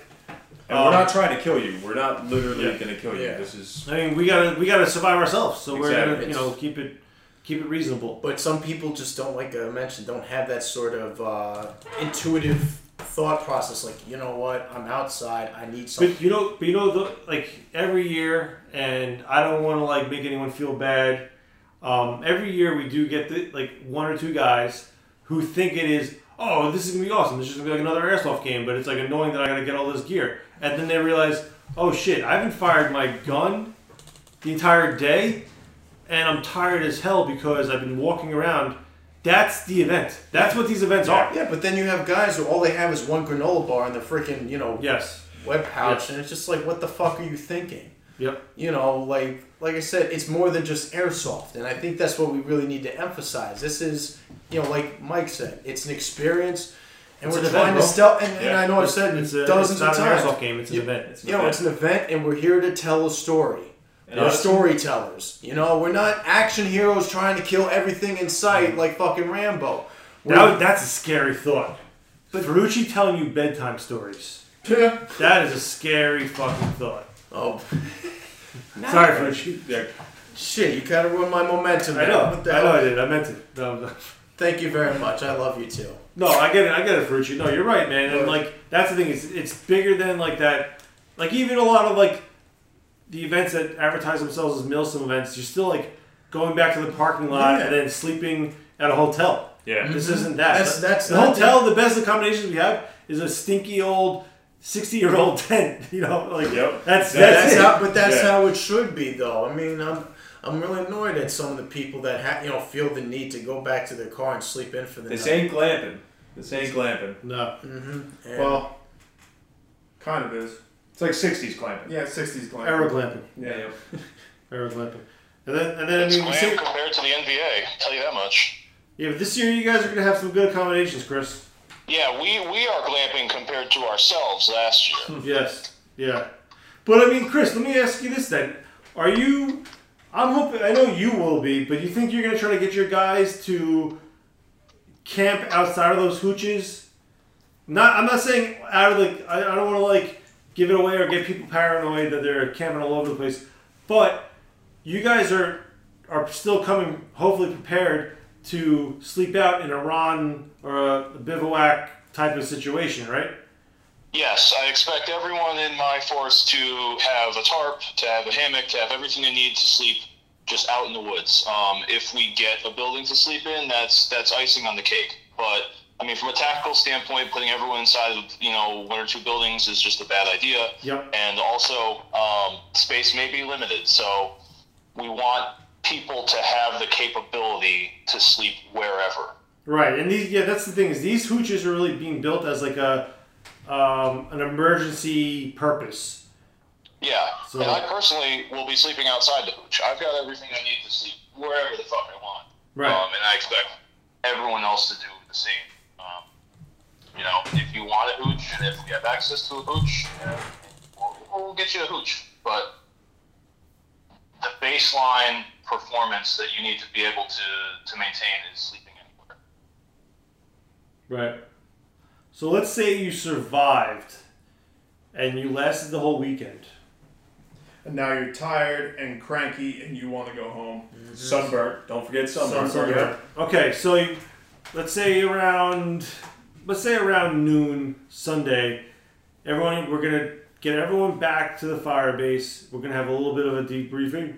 We'll talk about what we can improve, what sucked, what was good, for both sides. So we'll do like an AAR and discuss that. Now, normally every year, everyone fucking skedaddles and leaves us high and dry, picking up the entire base. And last year, I'm very thankful for the guys who did stay and help us unpack or repack the stuff. This year's a little different because we actually will have more stuff out in the bush. So the NBA at least have to pack up the NBA village, and GIs have to pack up the camp. It just has to. They got to stay. Yeah. The more people that stay and we're organized and packing it up, we can be out of there in an hour. Yep. What about having the squad that's in that tent be required to pack it up with At a minimum, supervision? that's what we tried to do at a minimum last year. Yeah, you're right. That's what it's probably going to be. Like if you slept in that tent, you got to bring it down. And the thing is, what sucks is a lot of guys, they don't want to wait. Like let's say Joe Baloney already packed his stuff in his car and he's waiting for the tent to be empty, and then Steve Smith is fucking around. Joe Baloney leaves, and then Steve Smith, who's already a lazy fuck because he hasn't done the shit out, he's not going to take that tent down. He's going to leave. That's what happened. Yeah, that's what happens. Yeah, that's why I got to get maybe we'll set a time. Like by this time, have your shit out of the tent so you can drop it. Yeah. Like that should be the first thing that we get on guys about is be like, all right, shit out of the tents. Everybody out of the tents. Yep. Get your shit out of the You're tents. required Put to it drop somewhere where you know you can fucking come get it. But get the shit out of the tents. Pack all the tents up. Yeah. Yep. It's just not right to leave us last year. We were there till like 3:30, and it was close to 100 degrees last year. Yeah, it was. We were just baking, man. I got sunburned from that. I didn't. Yeah. I was in the Grand Canyon the week before that. I didn't get sunburned. I got sunburned packing up Operation MacArthur. Yep. So Dude, that's. I don't know how much water we drank when we got to the B&B. Like, oh my god. Oh my god, yeah, I We know. drank so much. I know. So that's And the everybody biggie, had to man. listen to me fucking scream. Yep. So we're probably not going to do raffles this year. Has been tough financially because we haven't been running any events. We didn't have the same funds we had last year, to be honest. So we probably won't do raffles, but we will do like awards and stuff like that. So it's definitely it will be worth sticking around. We'll probably do that before the packing up. Is this going to be a PAVN and a GI? Yes, both sides Okay. will come over and we'll talk. We did that last year too, I think, with a little bit. But it's really good to get the feedback where it's fresh in everyone's head. Yeah, I know a lot of guys have flights, so that's probably the only guys who really will be. I'm not taking that as I want to see a fucking boarding pass. You show me a boarding pass that says that you have to make a flight at this time on Sunday, I'll fucking let you go. Yeah, your wife, your girlfriend, your dog, whatever's waiting for you at home can wait. No. You know, like. We're working so fucking hard to bring this experience to you and bringing all of this gear up ourselves. I think the least that I think everybody could do is just pitch in a little bit and it all gets done. Teamwork makes the dream work. Please, guys, just help us out. We've been working on this since the Monday after MacArthur. Hard. Hell, Liam's been working on it since the drive home Sunday from MacArthur. You guys kidding me? I'm already working on next year. Yeah. I'm already working on next year's event. Oh boy. So no, yeah, I mean, it like you guys, I get it. Like I get the mentality of like, yeah, well, I'm a paying customer, but you got to realize we're not. There's no salary. We're not taking any money. All the money, any money we make from these events, and trust me, it's not that much. It's just going back into the event next year. So like, we're in the same boat as everyone else, essentially. You know, so there's no like entitlement that like, oh, I'm a paying customer. Yeah, I guess you are. If you use that mentality, there's not much we can do. We're all paying customers. We put way more money in this shit than you. Yeah, guys. our That's money and a our fucking time. truth. So Yeah. there's not like there's no split like that. That's what I'm trying to say. Like, You know, Chris, I gotta say, the last two events, you know, you're such an integral part of the success of that event by what you do with those PAVN forces and your booby traps, your tactics, and you know, I know you're not going to disappoint this year, and I'm really glad that you make the trip from Colorado to come to this event. And my hat's off to you and the rest of these guys here. Really appreciate the fact that you come and all the thought and time that you put into this. Thank you. That means a lot. And yeah, if I can fucking fly in from Colorado, then you know, then you can help take down the GP Small. Like, fucking, We do a lot of work behind the scenes, the staff, and we're all here because we have a passion for this sort of thing. So just this is what we need you to do to help make it happen. Right, and I noticed the last few weeks especially in the Discord channel we have, the server we have.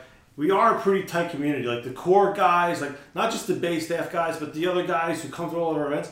It is a really tight-knit community, which I think this year it'll be better in the sense that I think there will be guys more inclined to stay and help out. Of course, because we get those guys already for the other stuff. Right. So we're probably pre-bitching. We're probably like doing a little pre-bitch here, but it's just something that really it weighed on us. It was like. It really dampened our spirits at the end of the last event. I mean, Junction City was still rough too.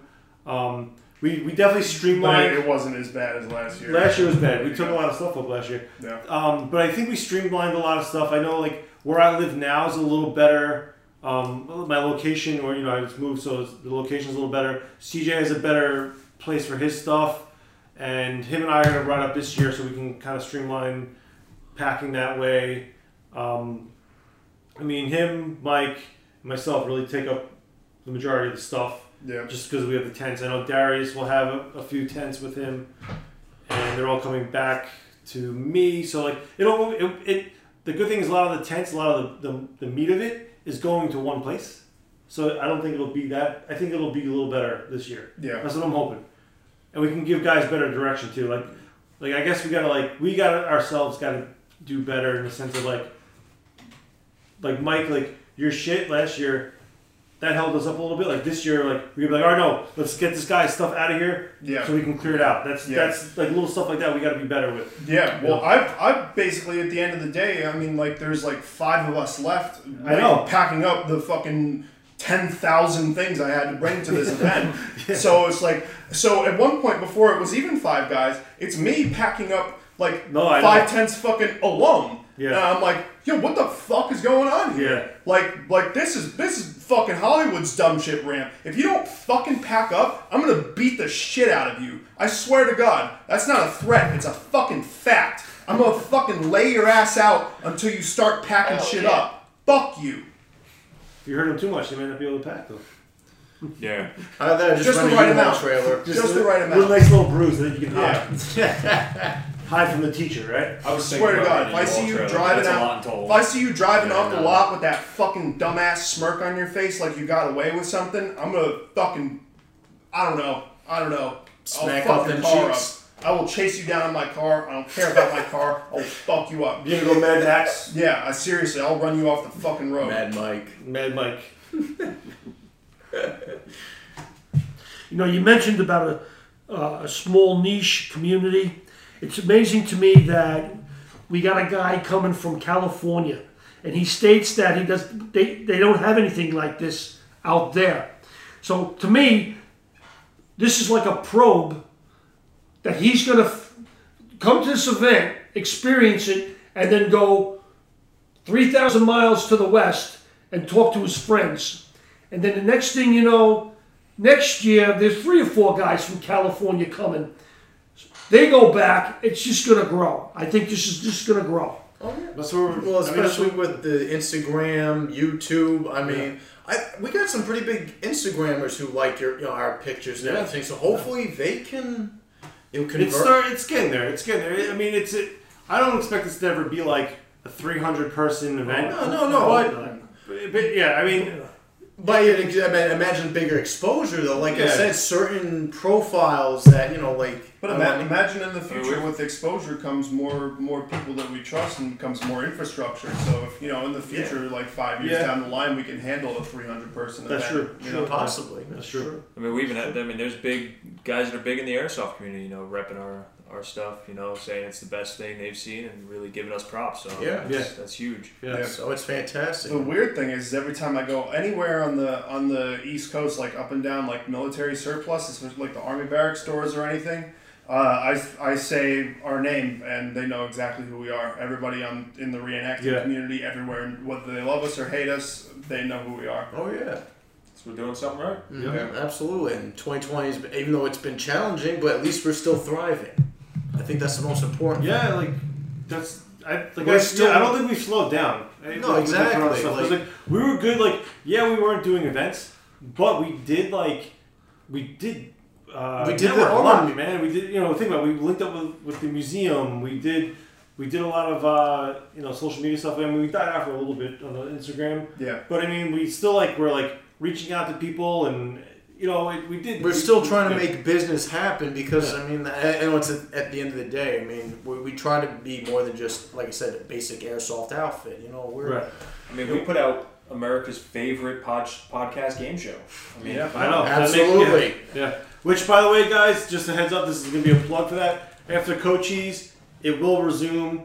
We have about 4 more episodes to do, and then we will do a Tournament of Champions sometime in the winter. So stay tuned for that coming back. Ken Frucci BSE with the only game where it pays to listen to Frucci's bullshit. It's definitely worth your time to listen to, folks. I guarantee it. All right, so let's move on to the next topic of the podcast, which is the background scenario of Operation Cochise Green.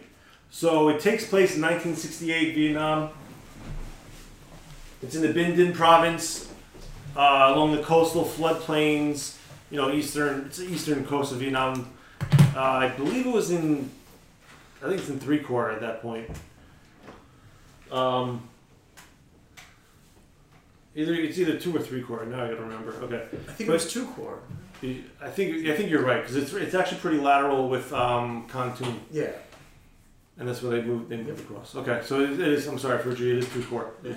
Okay, so this was in the spring after the Tet Offensive, where the 173rd was attempting to rebuild their forces after Dak To. They got decimated at Dak To and during Operation MacArthur. So a lot of guys were replacements, and a lot of them weren't even jump qualified. Mm-hmm. So they had a few of them got caught out in bitter fighting during the Tet Offensive. This is more or less was a counter-offensive put on by the Allies to finish off the PAVN forces. Right. So the Binh Dinh province for centuries was always this contested area with the Japanese and the French, and it was a very heavy Viet Cong influenced area. So the 173rd were given this. It was a tough assignment for the 173rd. The operation began in April. We are starting the event taking place a month in. So we've already technically quote unquote been there a month. Right. As our unit. Okay. It was an operation that was targeting supply lines from the Van Tan mountain range into the region, which it was called the Oregon Trail. That's what they called it. That was the code name for it. So historically, the 3rd PAVN Division, which was the PAVN 3rd Division was stationed there. They actually pulled out and left the VC apparatus to keep the influence up. So the 173rd really encountered a lot of Viet Cong guerrilla warfare and tactics, that kind of thing, which was a big thing. I remember I was talking about it with my dad a couple months ago. It was there were a lot of booby traps were a big thing, and a lot of the guys held resentment to the typical civilian, because they're these fucking guys. They knew these traps were here. They know We're trying to help them, and they're booby trapping us and hurting us. So so the PAVN element, Chris. That's why I kind of was it's fine having. I know we always push for the NVA impressions, but this operation in particular would be appropriate to have a decent amount of Viet Cong impressions. Yep. But either way, the way the story goes, the PAVN 3rd Division did leave the 2nd and I believe the 22nd regiments behind to help out the Viet Cong. So there was an NVA presence there. So that said, we're right after the Tet Offensive. It was in terms of the war, this one has really started to become really unpopular back home in the States, and I think it was felt by the GIs at this point in country. There's a lot going on. There were race riots and stuff like that. Martin Luther King died a few days right before this event. I think he died April sometime or May. It was some April or May. So we're in the Defy Bloods timeline. Yeah. It's not a good time for it anywhere in the world right now. Kind of fits. Yeah. It's kind of ironic that it's was going on today. So, but yeah, the storyline is pretty cool. Like Operation Cochise Green really wasn't like I didn't know about it until so what a lot of the literature I've read about it, they lump almost every book I've read about 173rd's history, they lump everything after Dak To until the time they leave in 71. So it's like 68 to 71 is just those 3 years of them like doing pacification missions. So this Operation Cochise Green was one of many. Like it went all the way up until like 60, I think it was January 69 is when it ended, and then they just went on to something else. But it was very similar to like that style of pacification mission where they were operating individually. They never operated as a full battalion again. They operated as a company or a platoon level at this point. So which is how we're breaking it up. Like yeah, we're operating as a company, but the platoons will get a little more doing patrols on their own and stuff. Where like last year, I know we had like the company mostly together. This year, the platoons will be a little more on their own in some respects. And then obviously with the size of the pattern force this year, I think Chris has the luxury of having a few elements at his disposal that can separate and get 2 or 3 things done at once, which is nice for him. Yep. So yeah, I mean this is definitely our biggest event on paper right now. This is our biggest event like we've done as far as Vietnam Airsoft is concerned. I'm looking really forward to it. I've been looking forward to it for over a year at this point. I think everyone else is in this room and on the phone right now is feeling the same way. Comduct didn't help. Made it want it even more. Yeah, man. Yeah, that's a beautiful thing, man. Yeah. Come on now. Comduct, and then the staff meeting we had last week. Yeah. I was getting like pumped, man. I was like, like Bear was like jacking me up because he's like, yo, if anyone's talking to Liam as a company commander, I'm gonna fucking lose my shit. I'm like, yeah, someone's on my side. Someone gets me, you know. See, dreams do come true. Yeah. Oh man. So yeah, we got a lot planned. I think if you haven't signed up at this point, you got a few weeks left to sign up. We are closing registration we're going to probably close it the Friday before the event. So that is probably like, I think August 8th. I think it's August 5th. August 5th, we're closing registration then. So if you have 2 weeks really. You have 2 weeks to sign up from this recording. So yeah, that's the background. Anyone else have anything added to the background? I'm constantly reading up on as much history as I can just to get any ideas for missions and stuff like that. The engineers are going to be busy for this event, and they were a very big part of Cochise Green. No, MacArthur. Okay. For this event, right. And James Walker, I believe, is the squad leader for that, and Chris. You got to make him busy because booby traps were a big thing for this event, and I know you do set a lot of them, but this one is really the whole event was based on booby traps, and the GIs their morale was crushed because of them. He's got a whole package of how many booby traps we have ready, but it's at least as many as any other event before, probably more. And they are getting mailed out to Liam tomorrow. So beautiful. A lot of surprises in store. The more boobies, the better. Hell yeah! That's what I said. Booby trap. Boobies. Yep. Yeah. All right, so let me touch on one thing. Since there's a lot of us, I want to point out who's BAE staff, because there's a lot of guys, not just the guys on this podcast. So I want to go down the list. We'll talk about what they do and what they contribute. That should be okay. So I guess the the guys who are like in a lot of the planning is like really CJ, Mike, myself, and Darius. We do a lot of like we like kind of light the fire, you know. We kind of get everything started. We do a lot of the behind the scenes stuff, like the marketing. Like Mike and I do a lot of the marketing stuff. Mike does a lot of the videos. CJ builds a lot of shit. He gets a lot of stuff done for us. He's a very reliable guy. Ferrucci, we were talking about this the other day, and we're like, what does Ferrucci really do? Oh boy. What does he really do?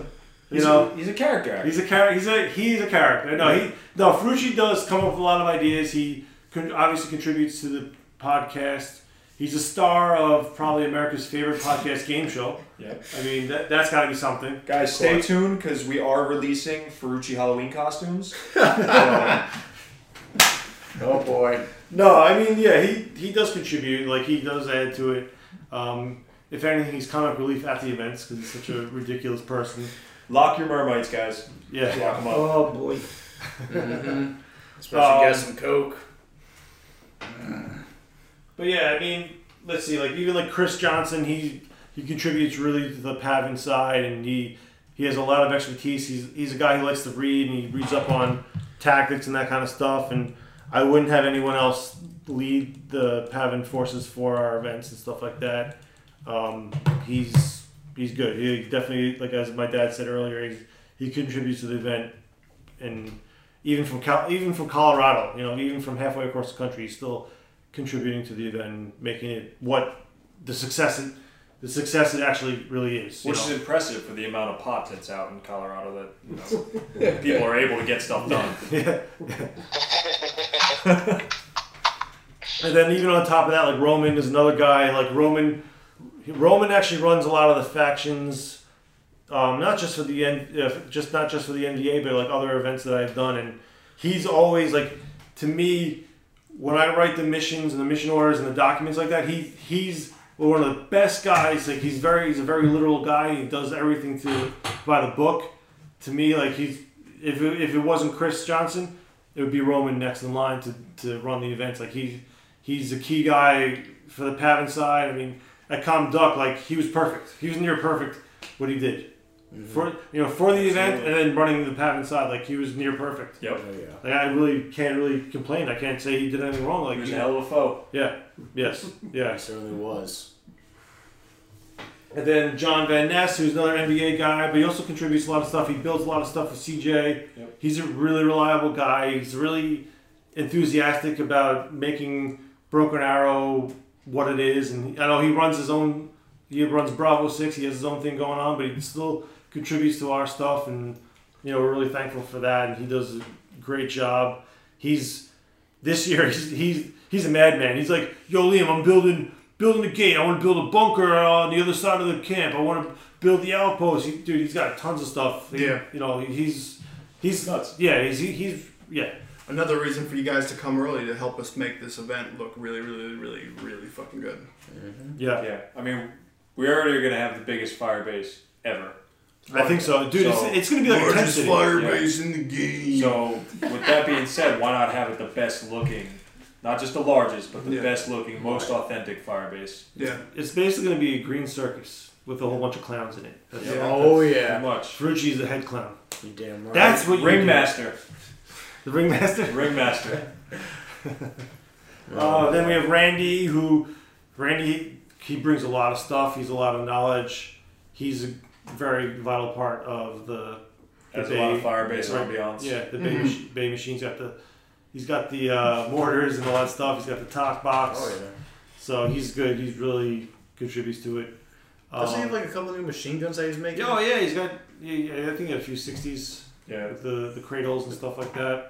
He's got all the mounted guns for the pad. Yeah, that's what I was saying. Yeah, the mounted. That's one. Yeah. Yeah, and then Joe Sullivan, who's another guy who he's got the Deuce, but even before the Deuce, he was contributing a lot of stuff. He's got a few ideas. He's a good guy actually in the field. I feel that he adds to it. Well rounded. Yeah, he's well rounded dude. Oh yeah. We're glad to have him. Like even the first event he went to, I think he went to like the NATO Russia game. Yeah. And we're like, oh, this guy's cool. Like let's get him on board. Like we kind of got him involved. And then when we rolling up as SEALs in that in that one game. And, Yeah. you know, when you have a guy on point, is you know, he's just walking along, you know, in a riverbed, and then just goes up to his shoulders in water, and they're like, oh yeah, not going that way. Yeah. Also, when that dude is 6'4", Yeah, and gets up to his shoulders, then Yeah, you know it's probably not a good way Yeah, to go. yeah, we'll stay out. They're like, yeah, dude, we're not following you, man. Yeah, nope. Yeah, then, you know, obviously my dad, he contributes a lot. He brings a lot of stuff to the event as well. He actually lets us know if we're acting like fucking idiots. Yep. Oh, he lets us know already. Yeah. Oh, yeah. Yeah. I mean, like after Conduct, man, I'm telling you, like we were coming up, like we all like busting our ass up that mountain. We're like, yo, man, we did such a great job. Like we're awesome. We're the fucking best. And then this guy comes over and he's like, all right, guys, just want to tell you something, fellas. And we're like, oh, okay. Like he's gonna like give us like some like speech, and he just fucking ripped us apart. Yep. You fucking assholes! Yeah, just destroyed us. But I mean, like we need that guy. Like, we need that guy. So that's why he's the battalion commander. And so if something reaches him and pisses him off, you know we fucked up. Yeah. Like if it gets that high up. It gets that high. Yeah. And then Ken Sliviak, his main contribution definitely is the mail call. That's like his baby. He's kind of like cradled that into like something really cool for the event. I think guys enjoy getting letters. We've got a few funny letters this year, a few serious ones. Who signed up for it? I mean, I know I did, but we got a few guys. I thought more would, to be honest. Like I did.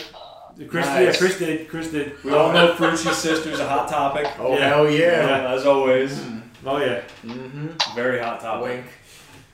So hot. And then we have a few guys with military backgrounds like Jim Powers, Mike Diamante, Kyle Gelnett, and Justin Ryan. They're like our core NCO cadre that will add like that military spin on our event. It gives us that flesh. It Yeah. gives us that realism when Yeah. you have military, and experience thrown into our events and everything. So Yeah, when you know you're getting screamed at by a guy who's been shot at and almost blown up, you know, it gives it a little bit better. But oh yeah, without question. That's Yeah, why They definitely contribute. Like they'll like yeah, I'll even like pick their brain. I'm like, yo, would this be a thing for this scenario? Like would we be doing this? And Bear would be like, nah, you do it this way. I'm like, okay, I'll adjust my plan. Because that'd be awesome if we can get a couple more vets. I mean, hopefully they're into it.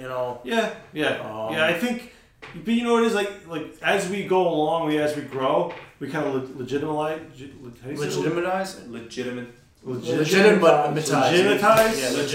ourselves. Yeah, whatever. We legitimize. We make ourselves legit. Yeah. They kind of buy into like what we're doing. That they'll be more inclined to. Yeah, especially at the Armor Museum, we had vets coming up to and asking for photos with us. Unbelievable. We had really an nice. unbelievable response from the vets that were at that event. I mean, it was right. With that the museum, was pretty wild. That's something that meant so much to me personally, and just something that I'll never forget for as long as we keep on doing running events and everything.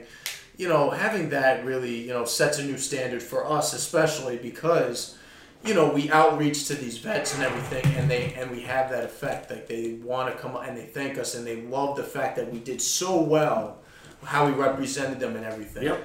It really touched us, and I believe that we touched them too. Oh yeah, but when we first walked into the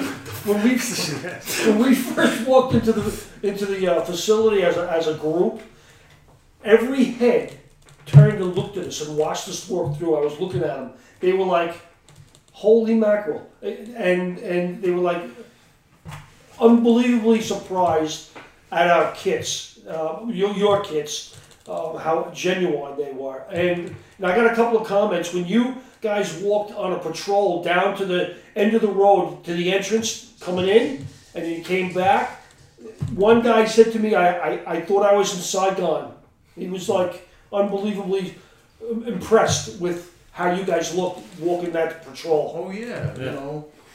I mean, you guys look great out there, and like I said, especially that ceremony, and like I said, all those vets. Yeah. I even got my picture taken with the county executive. And she actually sent me a picture and signed it. No kidding. Yeah. Because who's that other fellow that was with us? He mentioned how much of a big deal that she even mentioned us as reenactors. Joe. Not Joe, not the other guy, Jim. Jim. Like he was like, because he was saying that she never mentions reenactors and everything. So it meant a lot that we left an impression on her that like. Well, dude, like I said, like I think that the initial stigma we have to get past is that we're not just airsofters. Yeah. It's really a reenactment. Yeah. With airsoft guns, I mean, all of us, this is like something we're really passionate about for one way or another. Like I've stated on other podcasts or recordings that we did, I don't remember, but we all have rooms dedicated to this as a passion. I call mine the war room. Yeah. It's funny. To me, this is learning, and for you guys out there, you should take the time, Google the event, and read about it. You'll learn something. I do it for every event that Liam puts on as far as the theme is concerned, so that I know what we're trying to depict. And you guys should do the same instead of having Liam tell you. Go and read. Google it. You Google Cochise Green. You're going to be amazed at how much information is going to come up. It's amazing. And read it, because it's very interesting. And if you're into this kind of hobby, you should know it. It's going to help your knowledge. That's right. It just makes the experience that much smoother when we have everybody that's on the same page. And, that would definitely be a dream of Liam's, where he doesn't even have to, worry about, playing babysitter or whatever. Mm-hmm. Everyone is already there with the right gear, the right mindset. So I don't have nightmares of people wearing the wrong helmet. Pretty much. You don't have some asshole in Alice gear and, the wrong Rothko fucking, coming in their Panama M1 with the... Oh, another nightmare I had... since we're on the topic, another nightmare I had was we couldn't do the event at Tolcom, so we found someone's backyard and did it in the backyard. Oh boy! And it was like crazy. Like it was like, all right, you guys are gonna take turns, like just coming in, dude. I'm telling you, man, it's like haunting. It fucks with me. Yeah, I can definitely understand that. Holy shit. Yeah, but okay, so two more guys that are on staff, very important guys. So last but not least is Pat Farrell and Stephen Bilella, who are our medics. They're EMT trained. They're the guys who are coming up with our medical emergency plan. They're going to be applying the COVID checks and that kind of thing. And then they actually serve as medics for the GIs. So they should be handy to have around for the PAVN if we need to. But I believe there is one or two guys that are medically trained on the PAVN side. But these guys are staff. So like they're the ones... Are they in communication with one another and as to how they're going to operate? Who, Steven? And Pat? No, they're not, but it's okay. Pat is the lead. So it's whatever Steven will fall in line with Pat, we're fine. But yeah, those two guys are really helpful. Like Pat I missed last year. Actually, we missed Steven and Pat last year. At Junction City, I thought they were really good. Steven wasn't medically trained yet. He didn't go through his training. He was like an RTO. But Pat is a really vital part. I miss having him. I know he moved down to Virginia, and good guy. Yeah, he's good to have around. So that's really the staff. That's the core staff. That's guys on staff, and then we have plenty of guys who want to help out. I mean, I'll give a shout out to Wykander, Strasburger, those guys. Vince has contributed a lot. Really, everybody. Everybody. We had everybody has a hand in it. Yeah, everyone has a hand in it. So this is as much our baby as it is everybody else's. Oh, yeah. We gotta just cradle it and make sure it's safe for a very long period of time. At least until she turns 18. Not for Ferrucci. That's true. Oh yes. That happened when they're young. 8. Yeah, 4. Come on, get it right. I was giving you some respect. You guys are the worst. Get the fuck out of here. All right, so that we did talk about a lot. We hit the 2-hour mark for the 2-hour Come Correct special. So with that, maybe we can do a little sign off. So Chris, since you're on the phone, say goodbye to everybody. All right. How much do you want me to make a spiel, or you want me to just say? Do a spiel. Do a spiel, man. All right. Yeah, to any of the fucking PAVN listening to this, I hope you're as excited as I am for, the operations we get to go on in a couple weeks. By now you should be pretty prepared. Just stay tuned to me and the other staff, especially on the Pavan Forces planning page. And we're going to rock the GI's fucking socks at Cochise Green. So I'll see you there. All right, Fred, you want to say goodbye? Yep. I look forward to me seeing you guys at Coach's Green in a couple of weeks. Be safe. Make sure you hydrate. And don't do any dumb fucking shit. Or you're going to hear about it on the next podcast. That you will. Yep. All right, what about you, CJ? All right, guys, take it easy. Like I said, don't go to any giant orgies. Just kind of try to keep it low-key, low-brow, so you all come healthy to... Like menage a trois at most. Yeah, exactly. Menage a trois at most. No more than that. Stay away from truck stops. That's for after the event, though, for me. Yeah. Take it easy, guys. After 2 weeks straight. All right, Farouch, what do you got, bro? Well, I'm super excited. I get to bring out my M60 and I get to shoot some fucking gookers and stack some goddamn bodies because they're fucking useless. Chris, I'll be looking forward to you, trying to sneak around and shoot at you again like we did in the riverbed, so... Goddamn riverbed. Yeah, we knew it was coming. Come on, Chris, you're smarter than that. I think Chris is my only kill of the weekend. I almost had you. Almost. Almost, but you didn't see the bunker, okay? Yeah, but you know what, Chris? Almost means you're dead. Exactly. When you're dead, you're dead. All right? You can't go back to your mama-san. All right, I'll let Mike close this out, but I'll give a goodbye before that. Yeah, we've been working on this really hard. It's been a group effort, just outside of the base staff as well. We are really looking forward to you guys. I feel if you're not coming to this event, you're missing out. I kind of feel like that message is out there already. So seriously, come to this event. You have about 2 weeks to sign up. It helps us to sign up earlier. But if you are signing up at this point, come on in. But yeah, that's it, man. Obviously, have your gear ready, have it come correct, and be ready to fucking hump the bush, man. Yeah. All right, Mikey, you gonna send us off, baby? Yeah, I just want to say, we've been really working hard. Liam's been working his ass off. Everybody's working their ass off to bring you not only this event, but loads of new content constantly throughout the year, and making sure that everything that we're doing is always visible and that you guys have fun stuff to look forward to. But this really is for the third year running this third time's a charm, I think, for us, and I think we really have a handle on it, and this is really one not to miss. And just remember that it's the biggest Vietnam airsoft event in the country, the biggest Vietnam event in the Northeast. It's bigger than the Vietnam War, bigger in space and time and the concept of God. You can't fathom the beautiful old ones that create this event and make it happen. Come to Broken Arrow Events Operation Cochise Green. This has been Broken Arrow Events' podcast. Come correct, 2-hour special podcast.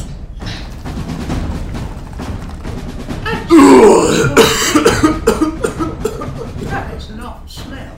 And I'm cutting it. Let's go.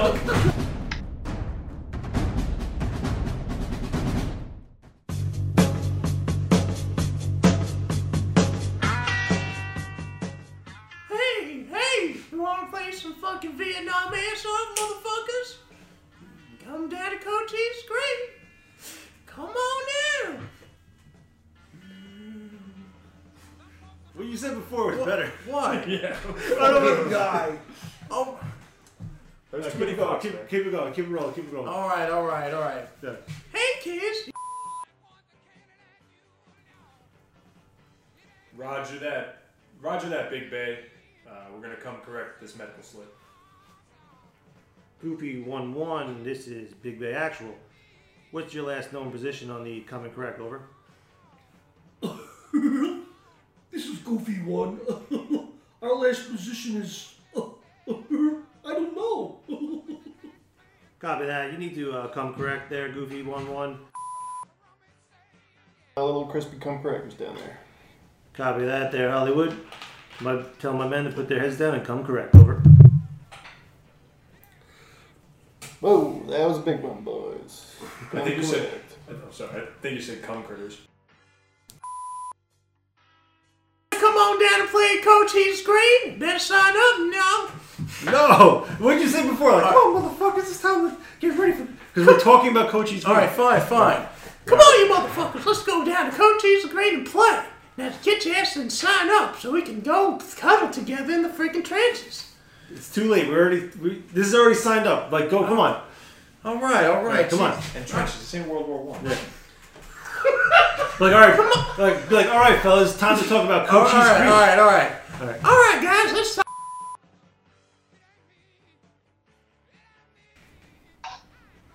So the other good thing about that, Yo, stop! You got that's gonna show up the entire time. Like, it does every year, fucking dude. dog, He's fine, it's better than him running around.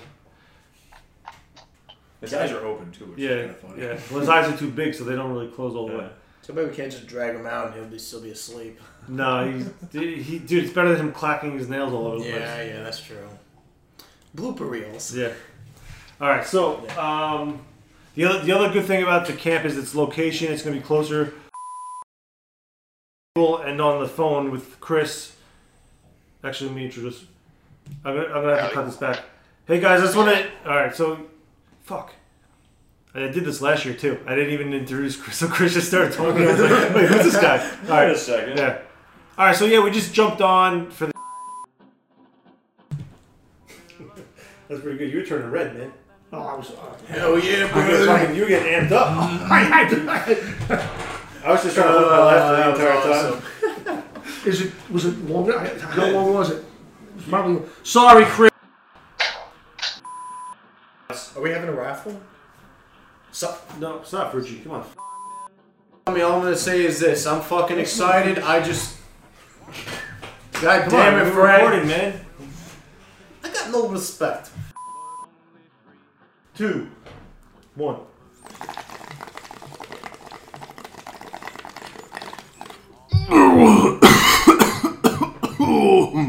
Oh man, it's going down on the radio over there. Sounds like we got a lot of people who are looking to come correct. Well, they're all looking and they're all excited for the biggest Vietnam event in the Northeast. It's bigger than the Vietnam War itself. So impossibly huge that you can't fathom how great it is. It's time for the BAE podcast. Come correct 2 hour special podcast. 1. Another fucking thing that pisses me off. I'm walking through camp and I smell fucking weed. If you're gonna smoke fucking weed, take your gun, take your helmet, and go into the fucking field and smoke fucking weed. You can't smoke weed in camp. The property owners could be walking around, and I don't want them to think that we're a bunch of hippies, pot-smoking derelicts. Are you fucking kidding? Do not smoke weed on the base.